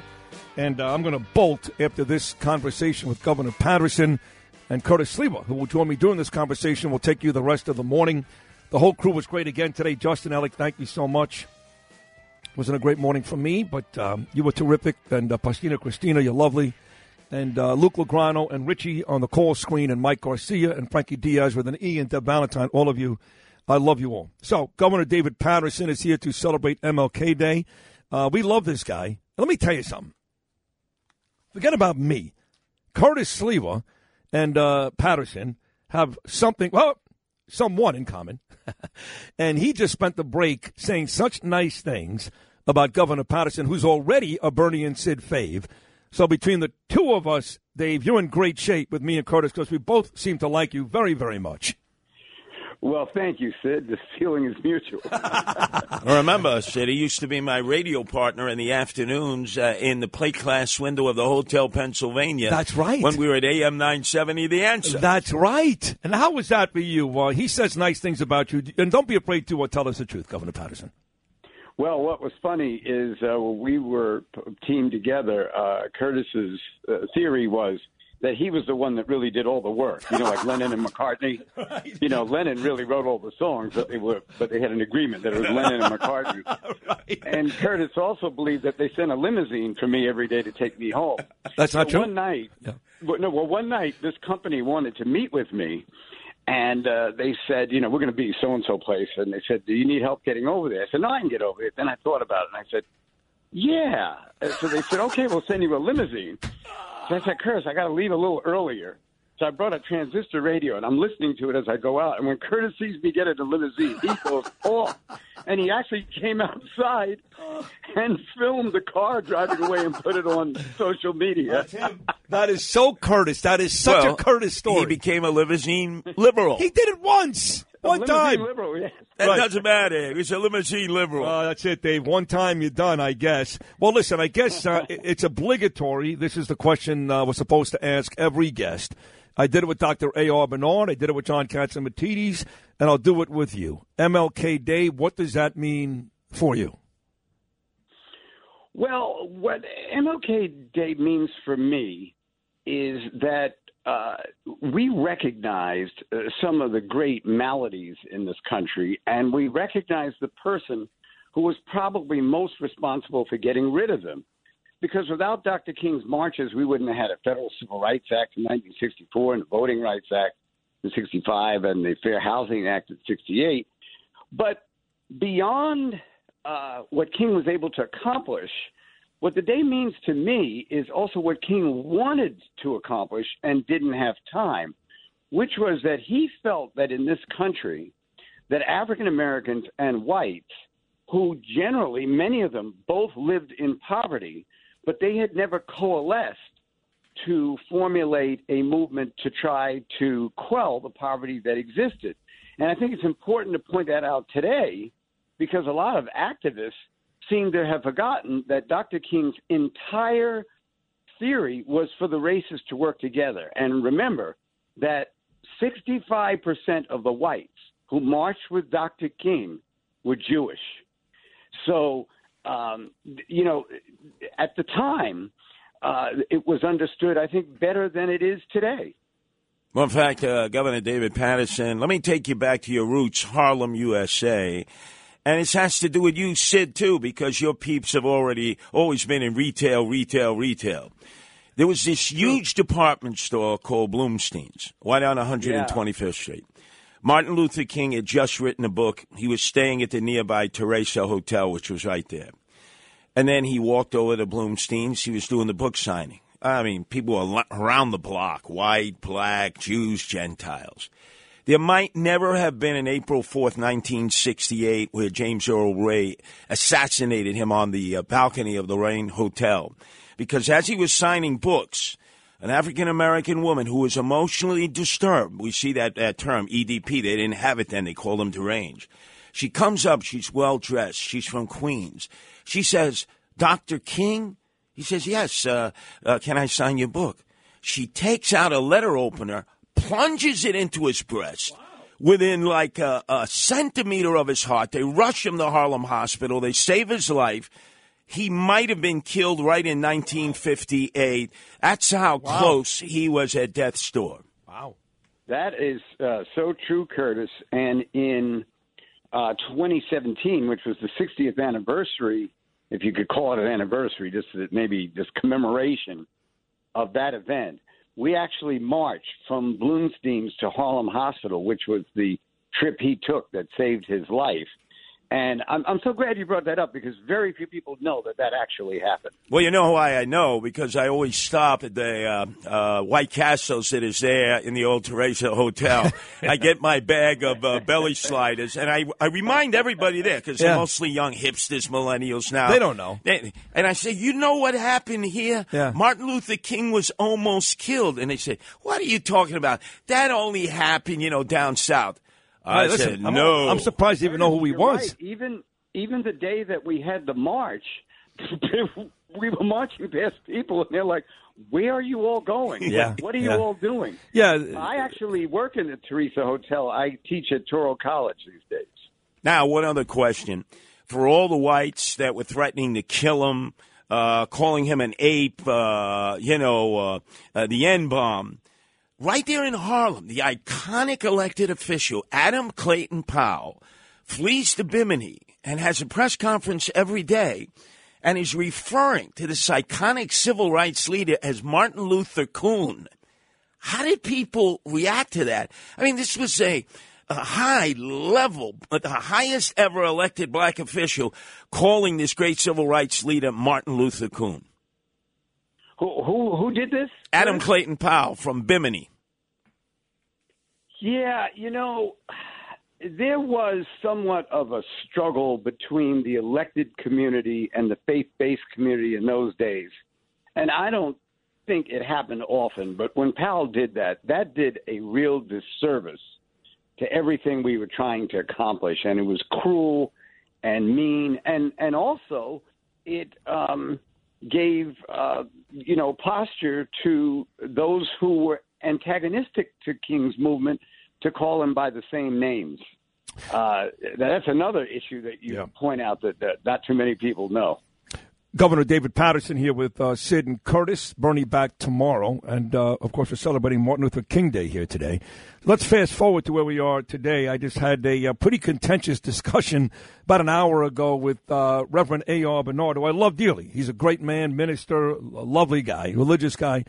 But we had some disagreements. I feel people like Colin Kaepernick do nothing but further divide us. I'm not saying there isn't an issue. I'm not saying that African-American people are treated the same way that whites are, because they're not. I'm not stupid enough to say that.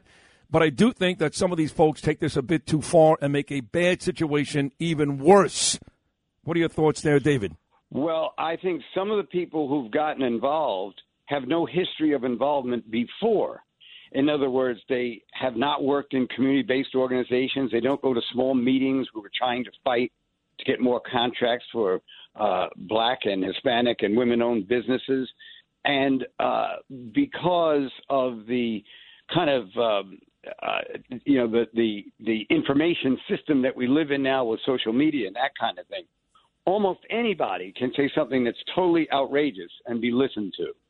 Fortunately, people like A.R. Bernard are listened to all the time because their comments come from research, their thoughts come from historic experiences in the movement, and so I don't know how you all got off to a wrong foot, but I do think that sometimes the people who get the most attention probably know the least about the history and the issue. You know, Governor David Paterson, a lot of people don't realize that Dr. King spent most of his time in the South. But then he felt, hey, I can't just focus on the South. There's racism up north. So he went to Chicago, where my family was originally from, where there were more blacks in Chicago than in all of Mississippi, where many of them had been brought up in order to work in the meat. The worst violence and the greatest fear he had was in that march, Curtis. Yeah, well, my cousins were in that march, and they weren't on his side. They were there screaming at him, white power, up with the KKK, go home, you apes, waving Confederate flags. They threw rocks on him. And you see Mayor Daley at the time, who pretended, he was a moderate Democrat. Yep. He didn't want to say no to Martin Luther King. He said, no, come up. So he would use all of his patronage and appointees. And then you had Elijah Muhammad of the Nation of Islam. His black members were screaming, oh, you're a Jew lover, you're a Jew lover. He went up into Chicago, and one of his observations were pertinent then as they are now. He said he was shocked at how black youngsters could be killed in Chicago, yet there was no citywide expression of horror from either blacks or whites. That was in the 60s. Same thing today. Exactly. Yeah. Well, I think the greatest thing about Dr. King is that he held his convictions even when he was actually under attack from both sides. Now, Curtis, you really know these situations better than anyone. So I have one last one. I think you'll know the answer to this. What was Martin Luther King's name on his birth certificate? Wow, that I don't know. You got me the Jeopardy question. I pass.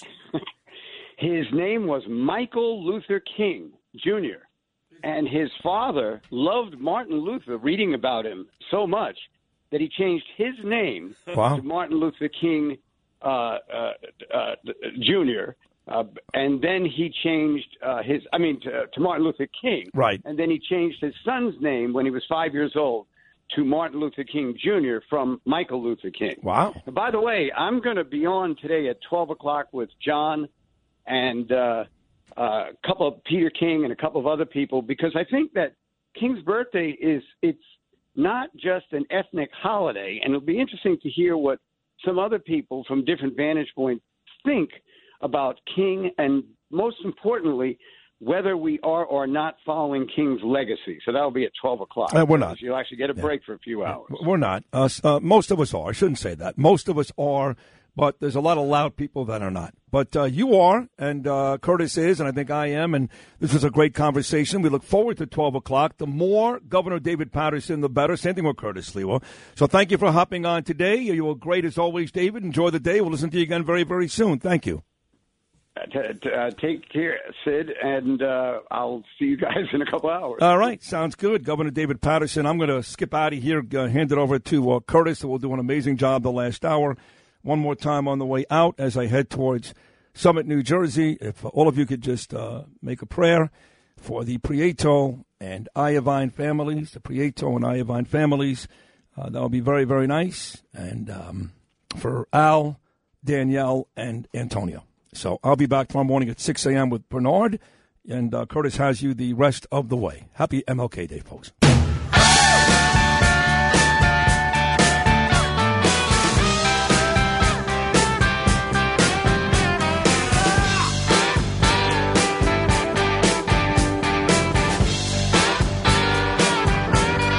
truly Curtis Lewa. As I'm substituting for Sid Rosenberg, who is away paying his respects to 3 family friends who perished in a horrible car accident. He'll be back tomorrow and rejoined with Bernard McGurk, who's been recovering from the diagnosis he had a while back of prostate cancer. Having been a prostate cancer survivor, I know exactly what Bernard is going through. And all of us here at WABC have been giving him advice as he navigates his way back to health. Your prayers, your considerations, well appreciated by Bernard and his family. And he'll be back here in the studio with Sid tomorrow. I have on the line, though, somebody I've known for years and years and years, an initial supporter of the Guardian Angels, got us a headquarters at Judson Memorial Church in Greenwich Village when we didn't have a place to meet. It's Norman Siegel, who's established his credentials in the field of civil rights and civil liberties, and as I call him a legal beagle. Thanks for joining us on MLK Day, Norman.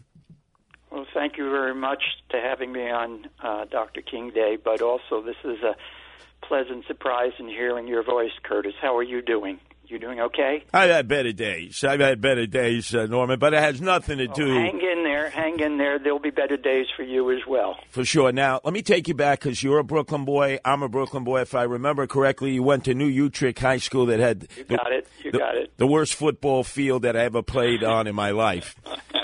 And you went to Brooklyn College. And then you had a calling, if I remember, at some point then to go down south to participate in the growing civil rights movement. Was I correct? You're correct so far, yes. And what was it like at that time? Because it's hard. So many of our listeners now weren't even birthed. Here it is, you're a white guy, Jewish guy from Brooklyn, going into the Deep South. It's bad enough blacks are being persecuted against. But side by side with blacks, there was no love in many instances for Jews. Well, I never experienced that with members of the civil rights community. I always tell this little anecdote that people would then say, because they figured out I was from Brooklyn with our accent, and they said, "Oh, you're a Yankee," and I'd say, "No, I'm a Dodger fan. I'm not a Yankee fan." And that would get me about 2 seconds of empathy, and then they'd think, "Oh, you're a wise guy."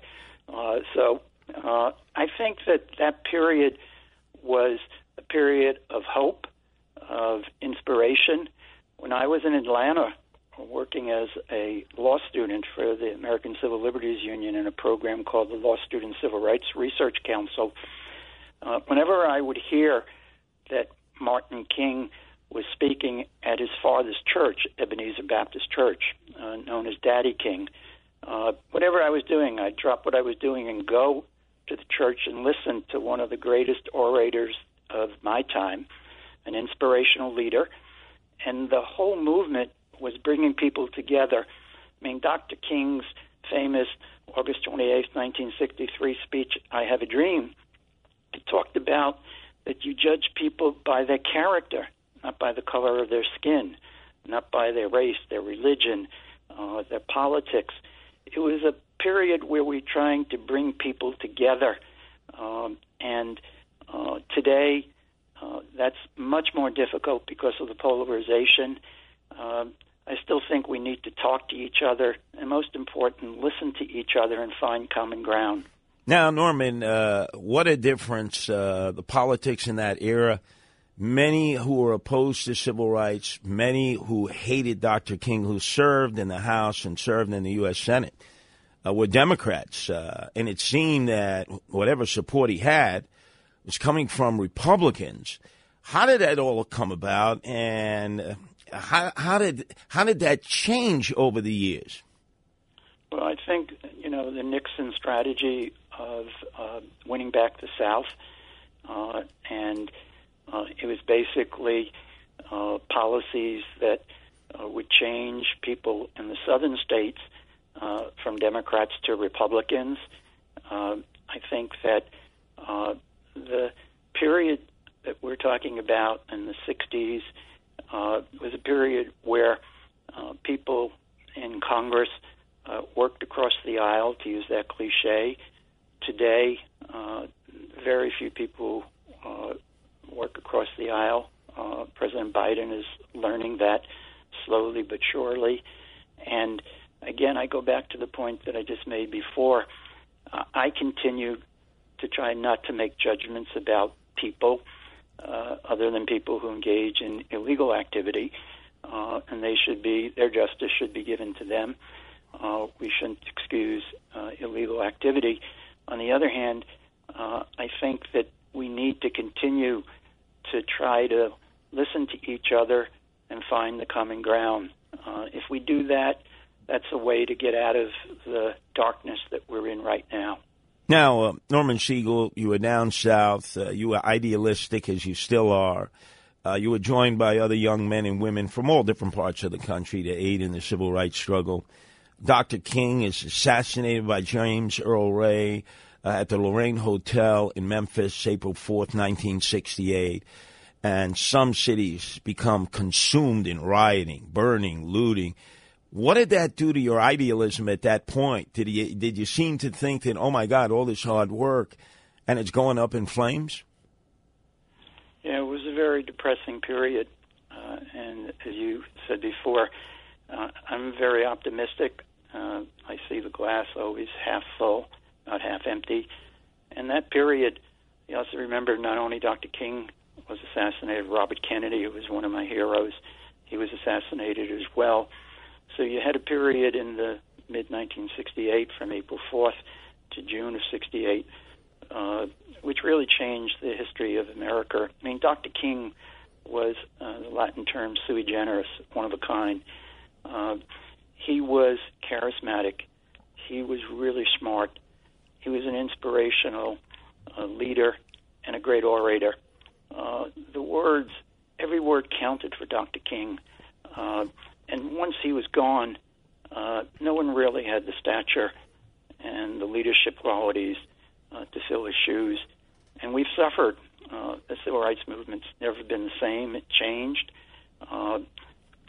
Hopefully, somewhere in the future, before I'm finished doing what I do, we'll be able to come together again and create the kind of community that we want, where people respect each other and treat people like they want to be treated themselves. That's what Dr. King means to me. I listened to that speech yesterday a little. Every time I listen to it, I'm inspired.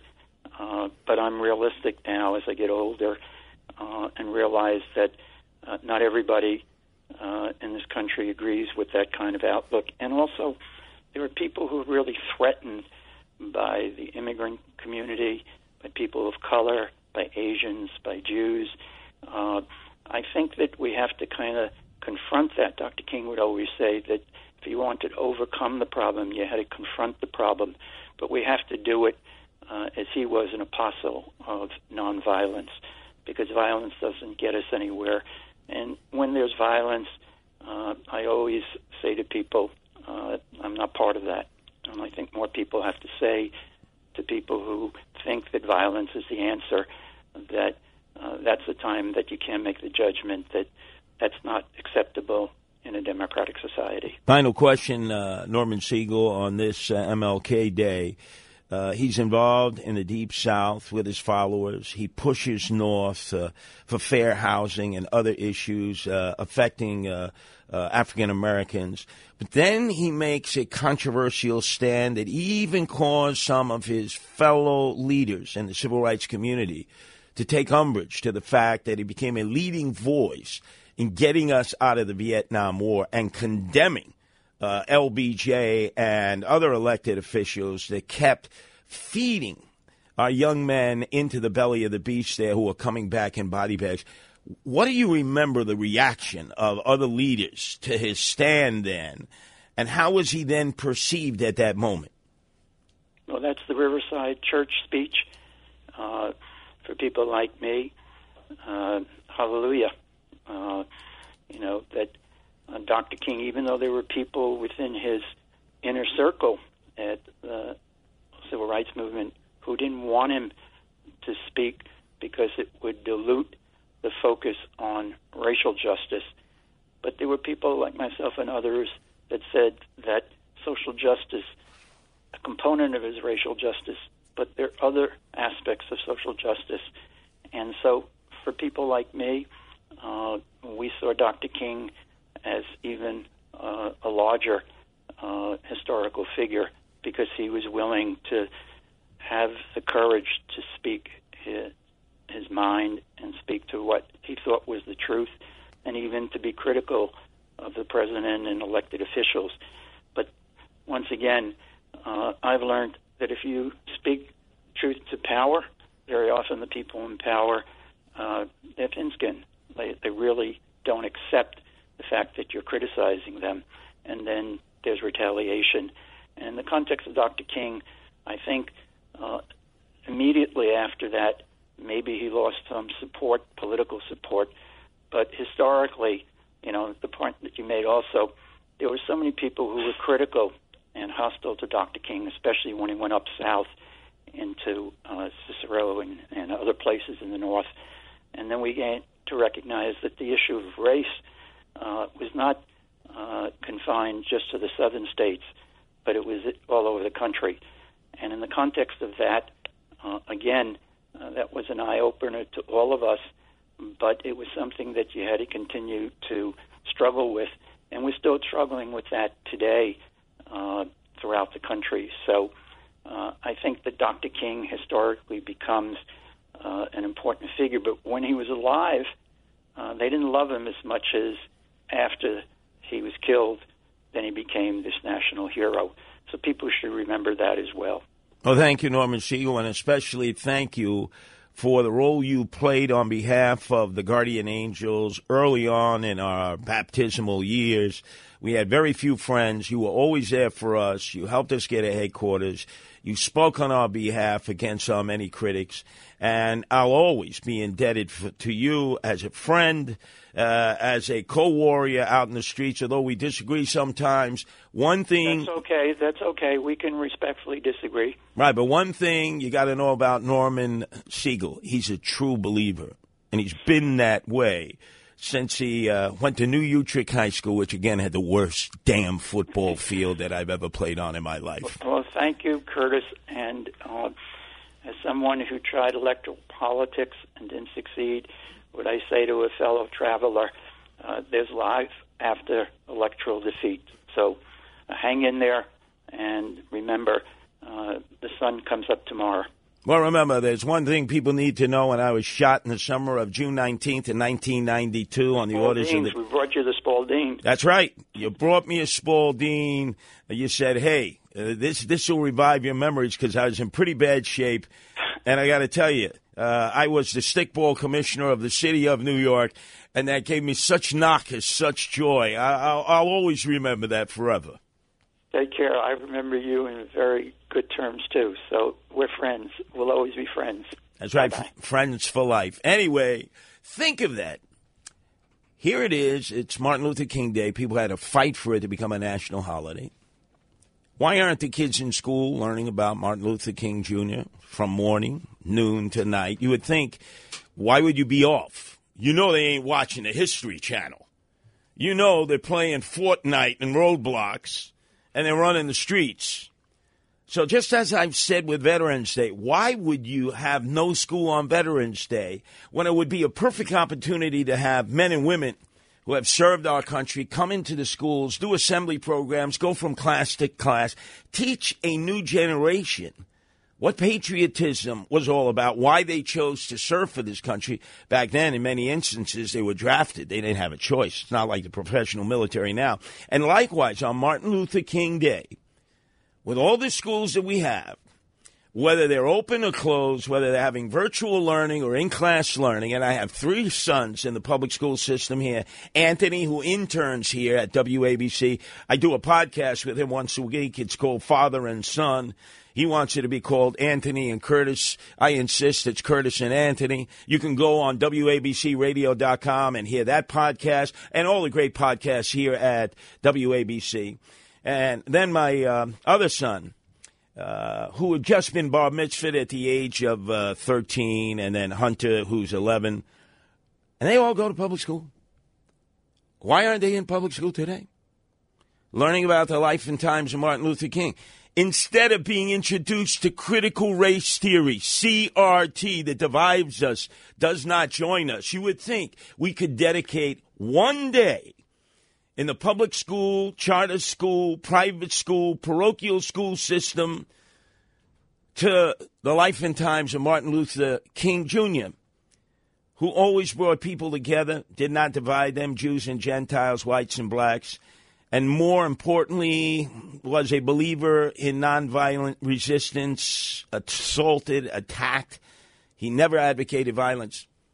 Wouldn't that be a perfect opportunity at getting value out of the millions and millions of dollars that we waste in our school systems, right? Just a common sense idea. Because what do you think? The kids are sitting at home today saying, oh, let's talk about Martin Luther King Jr. Most of them don't even know who he is. 1-800-848-9222. That's 1-800-848-WABC.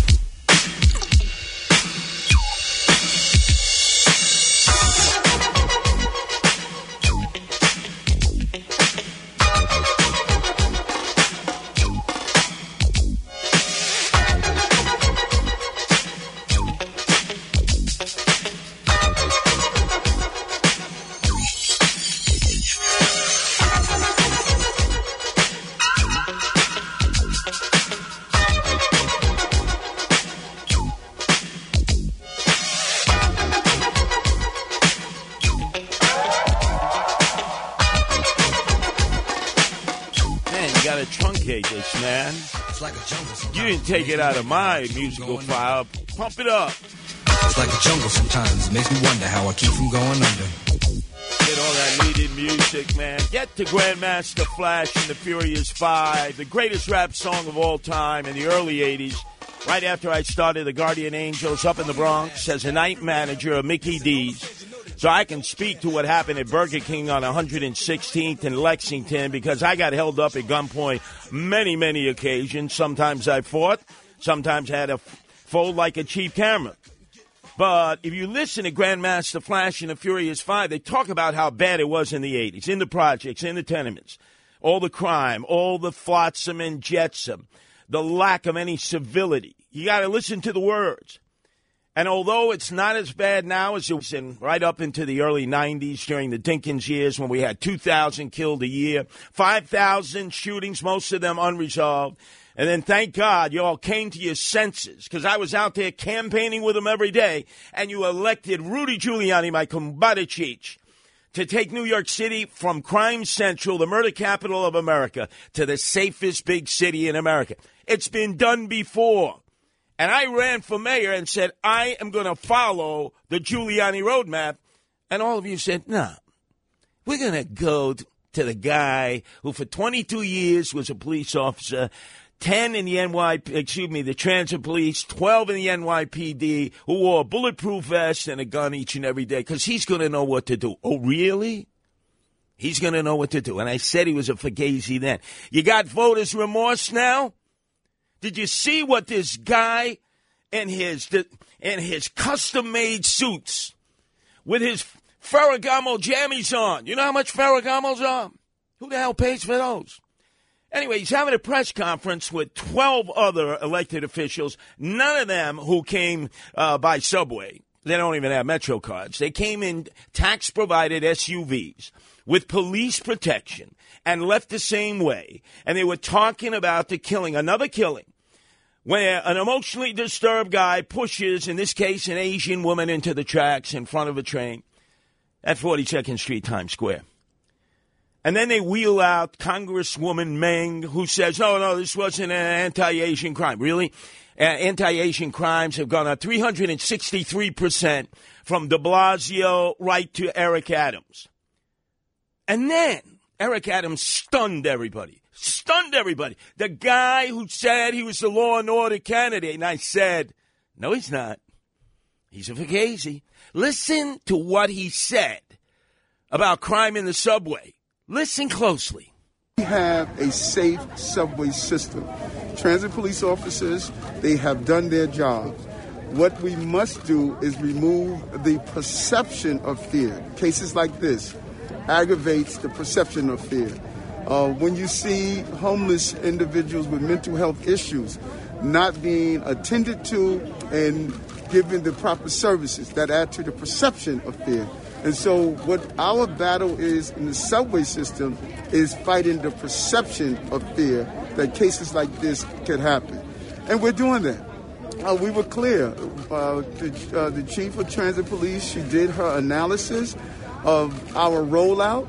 The officers were on trains. They were on platforms. No, they weren't. They were doing visits. No, they weren't. Like they were supposed to do. The proper plan No. was Stop executed. it. Stop it. You don't ride the trains.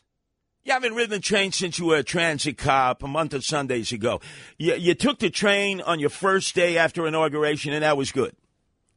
You had your designer suit on. You had your Ferragamos. You got on the J train at Kosciuszko Street, not far from the townhouse that you never were at, because obviously you were at apartment 22H over in Fort Lee, sharing it with your domestic partner. Okay, so it was good symbolage. You get on the train. You're looking down. You see three Latinos who are squaring off. They're like throwing blows at one another. You call 911. You get on the train. You're in one car on your way to City Hall. One car. You have an emotionally disturbed person, a homeless person, and a drunk guy giving you a hard time. And you would have figured, you would have said at that moment, hey, guess what? I'm cracking down. I'm locking down on the subway. And then you had a press conference with Governor Kathy Hochul, which means nonsense because she's full of nonsense, in which you said, hey, we're not going to have cops do intervention. No, with the emotionally disturbed and with the homeless people. Oh, no. We're going to get specialized health care workers, shrinks, psychologists, psychiatrists, and the state is going to fund that. And when the hell is that going to take place, Eric Adams? And there's nothing. And there's more of this crime in the subway. Could you play that cut again? I want you people to listen. This is the guy that you said was Mr. Law and Order. He would understand the subways because he was a transit cop. He knows nothing about nothing. We have a safe subway system. Transit police officers, they have done their jobs. What we must do is remove the perception of fear. Cases like this aggravates the perception of fear. When you see homeless individuals with mental health issues. Enough of this nonsense. That's what Comrade Bill de Blasio, who was the part-time mayor, the dope from Park Slope, who was smoking Maui Wowie and Hindu Kush at night on the back porch of Gracie Mansion, was saying for 8 years. You said Eric Adams would be different, right? It's perception. Everybody who rides the subways, there's a perception of fear. The subways are safe. Who was that Gabon who called earlier on Sid's show? Was talking about how the subways were safer than actually driving on the Garden State Park. Do you have that cut? Could you play that cut? Of the phone call? Yes. We can grab it for you. But no, it's there. Your guy prepared it. He's running in there. I see what you're saying. Yeah, let's get that up there. I couldn't believe it. First call out of the box.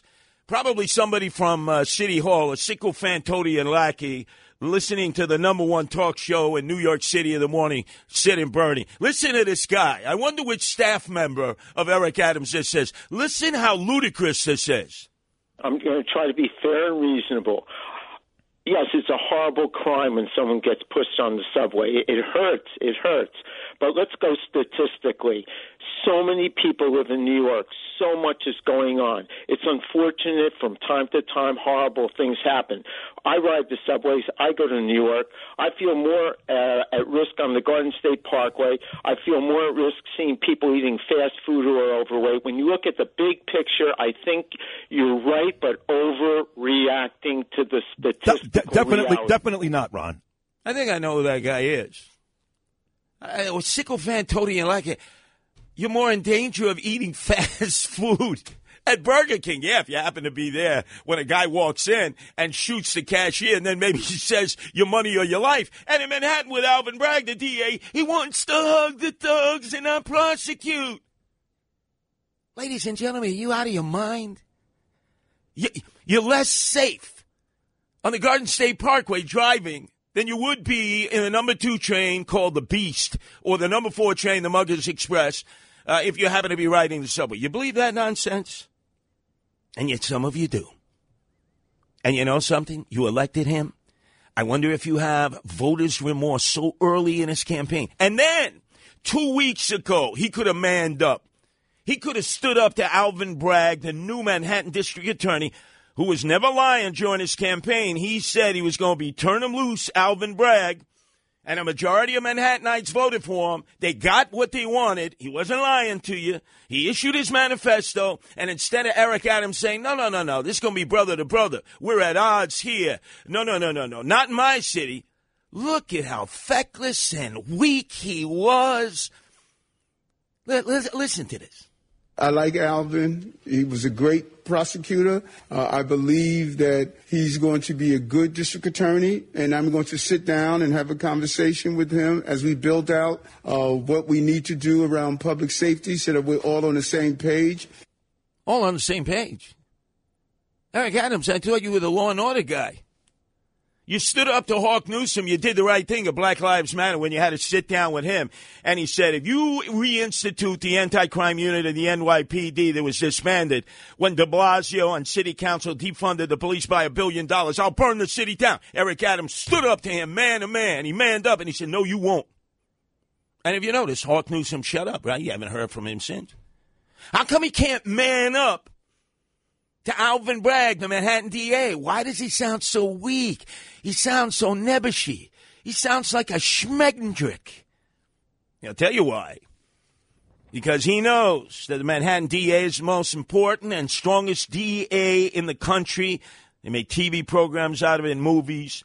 And as Alvin Bragg said on this stage here at WABC when he debated his 7 other Democratic opponents, I'm going after 4 categories of crime. I'm not prosecuting anybody for what he called low-level crime. Low-level crime is pulling a gun out on somebody, putting it to their head, robbing them. Hey, I'll charge you with a misdemeanor. You'll come in, you'll plea bargain to a disorderly conduct. You'll get a disappearance ticket, and you're back out on the streets to do it again. He said, I'm prosecuting gun running. Good.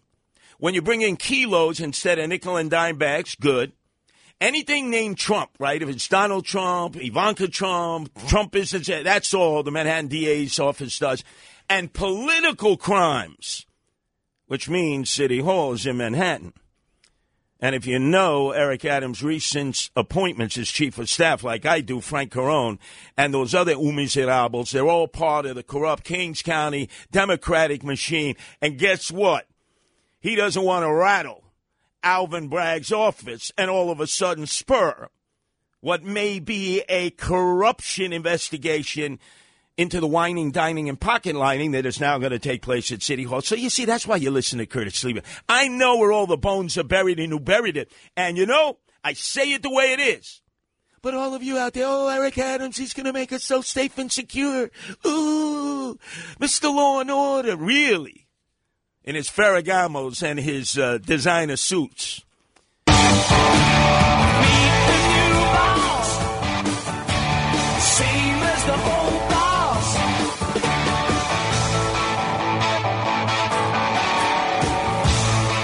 Classic Who. The new boss, same as the old boss. De Blasio, Eric Adams. But let's move on to Burger King and what happened there. That disgraziata, that Shanda. And who knows better than anybody, yours truly, Curtis Sliwa, when I was a night manager at Mickey D's up in the Fordham section of the Bronx and got held up more times than I have fingers on my hands. So you see this mutt to scale, Winston Glenn. Illegal alien, by the way, from Jamaica. Well, how did he have a SNAP card? How did he get jobs at Burger King? He not only worked at that Burger King, that is the Burger King in question at 116th and Lexington Avenue. Apparently, he worked at another Burger King. How did he get that job if he was an illegal alien? Everybody's taking the Code of Omerta. So the cops tell us, and they did a good job clipping him, but it wasn't as good as they made it out to be, claiming, oh, you know, we used every forensic detail. Let me tell you what cops do when you're robbed at a fast food restaurant. Fast food restaurants get robbed more than any other retail entity because it's a cash and carry business. So the DTs will come in, the detectives, and they'll ask you. They think first it might be an inside job because whoever's working in the Burger King or McDonald's or Wendy's or Popeyes or Kentucky Fried Chicken would know where the safe is. And if you remember, after this guy punched out the teeth of the manager and then aimed the gun at the 19-year-old cashier who gave her the only money she had in her cash register, $100. And then he said, no, take me back to the safe. He knew where the safe was, but she was paralyzed in fear, and then he shot her dead.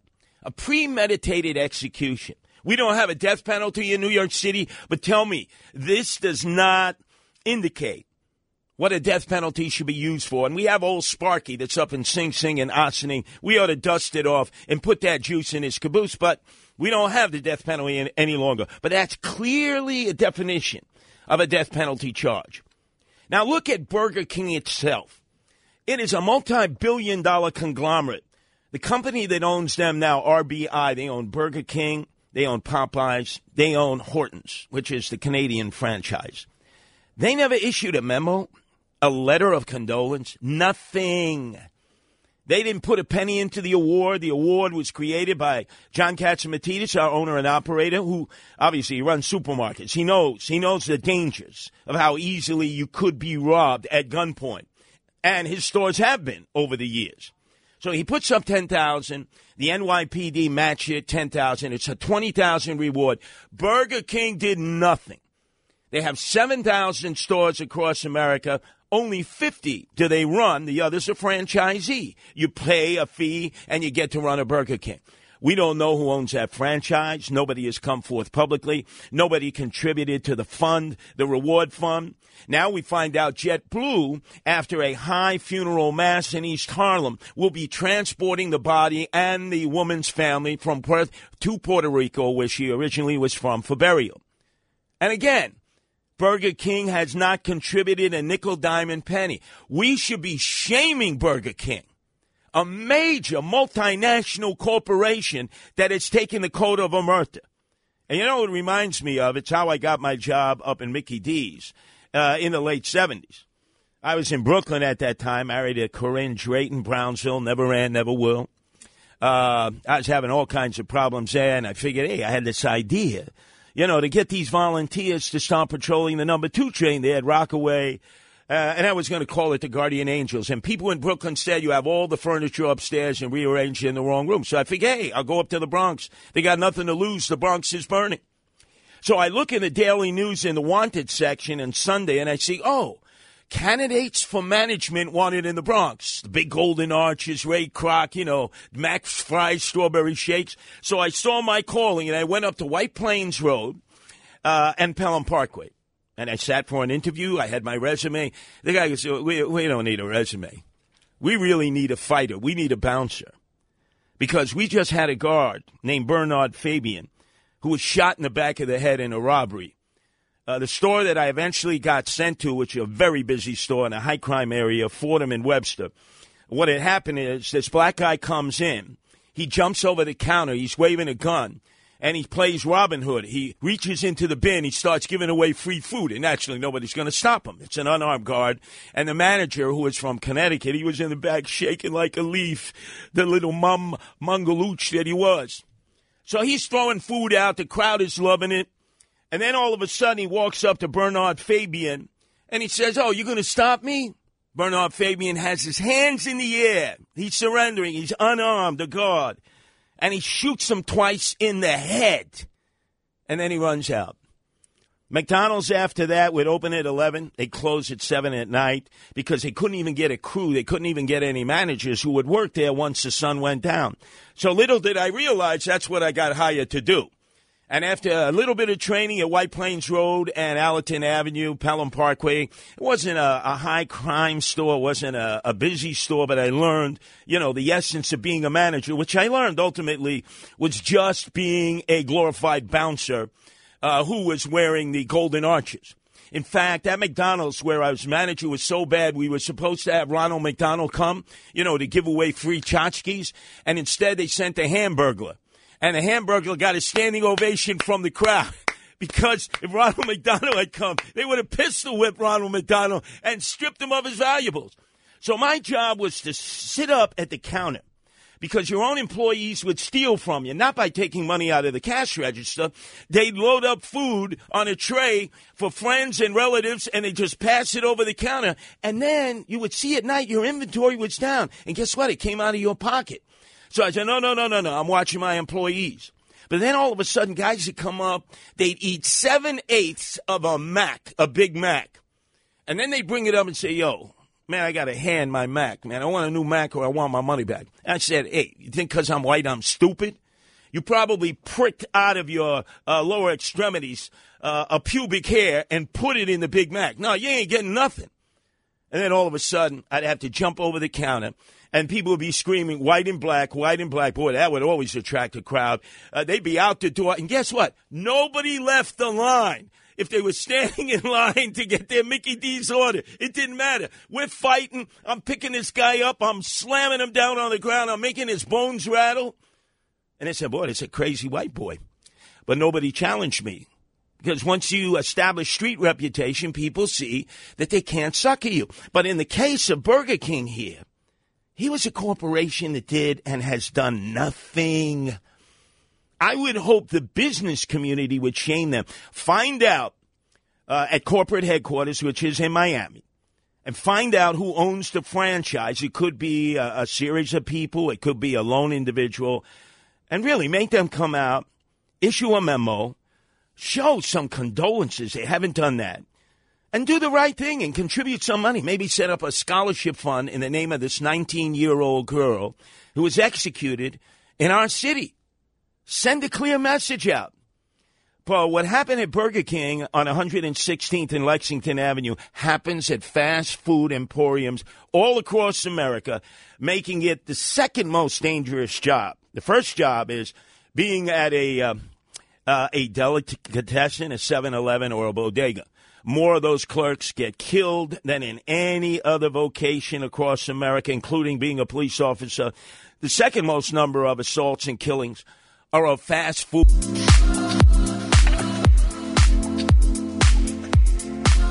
Yes, the flow is there. You know, Sid and Bernie will be rejoined tomorrow morning, same time, same place. Boy, I'm going to be listening this afternoon, even though I've been going 24/7, 365, having completed 22 hours of radio, and sometimes WABC, the acronym, is always broadcasting Curtis. But I can't wait to listen to Greg Kelly, his riff today on Crime City.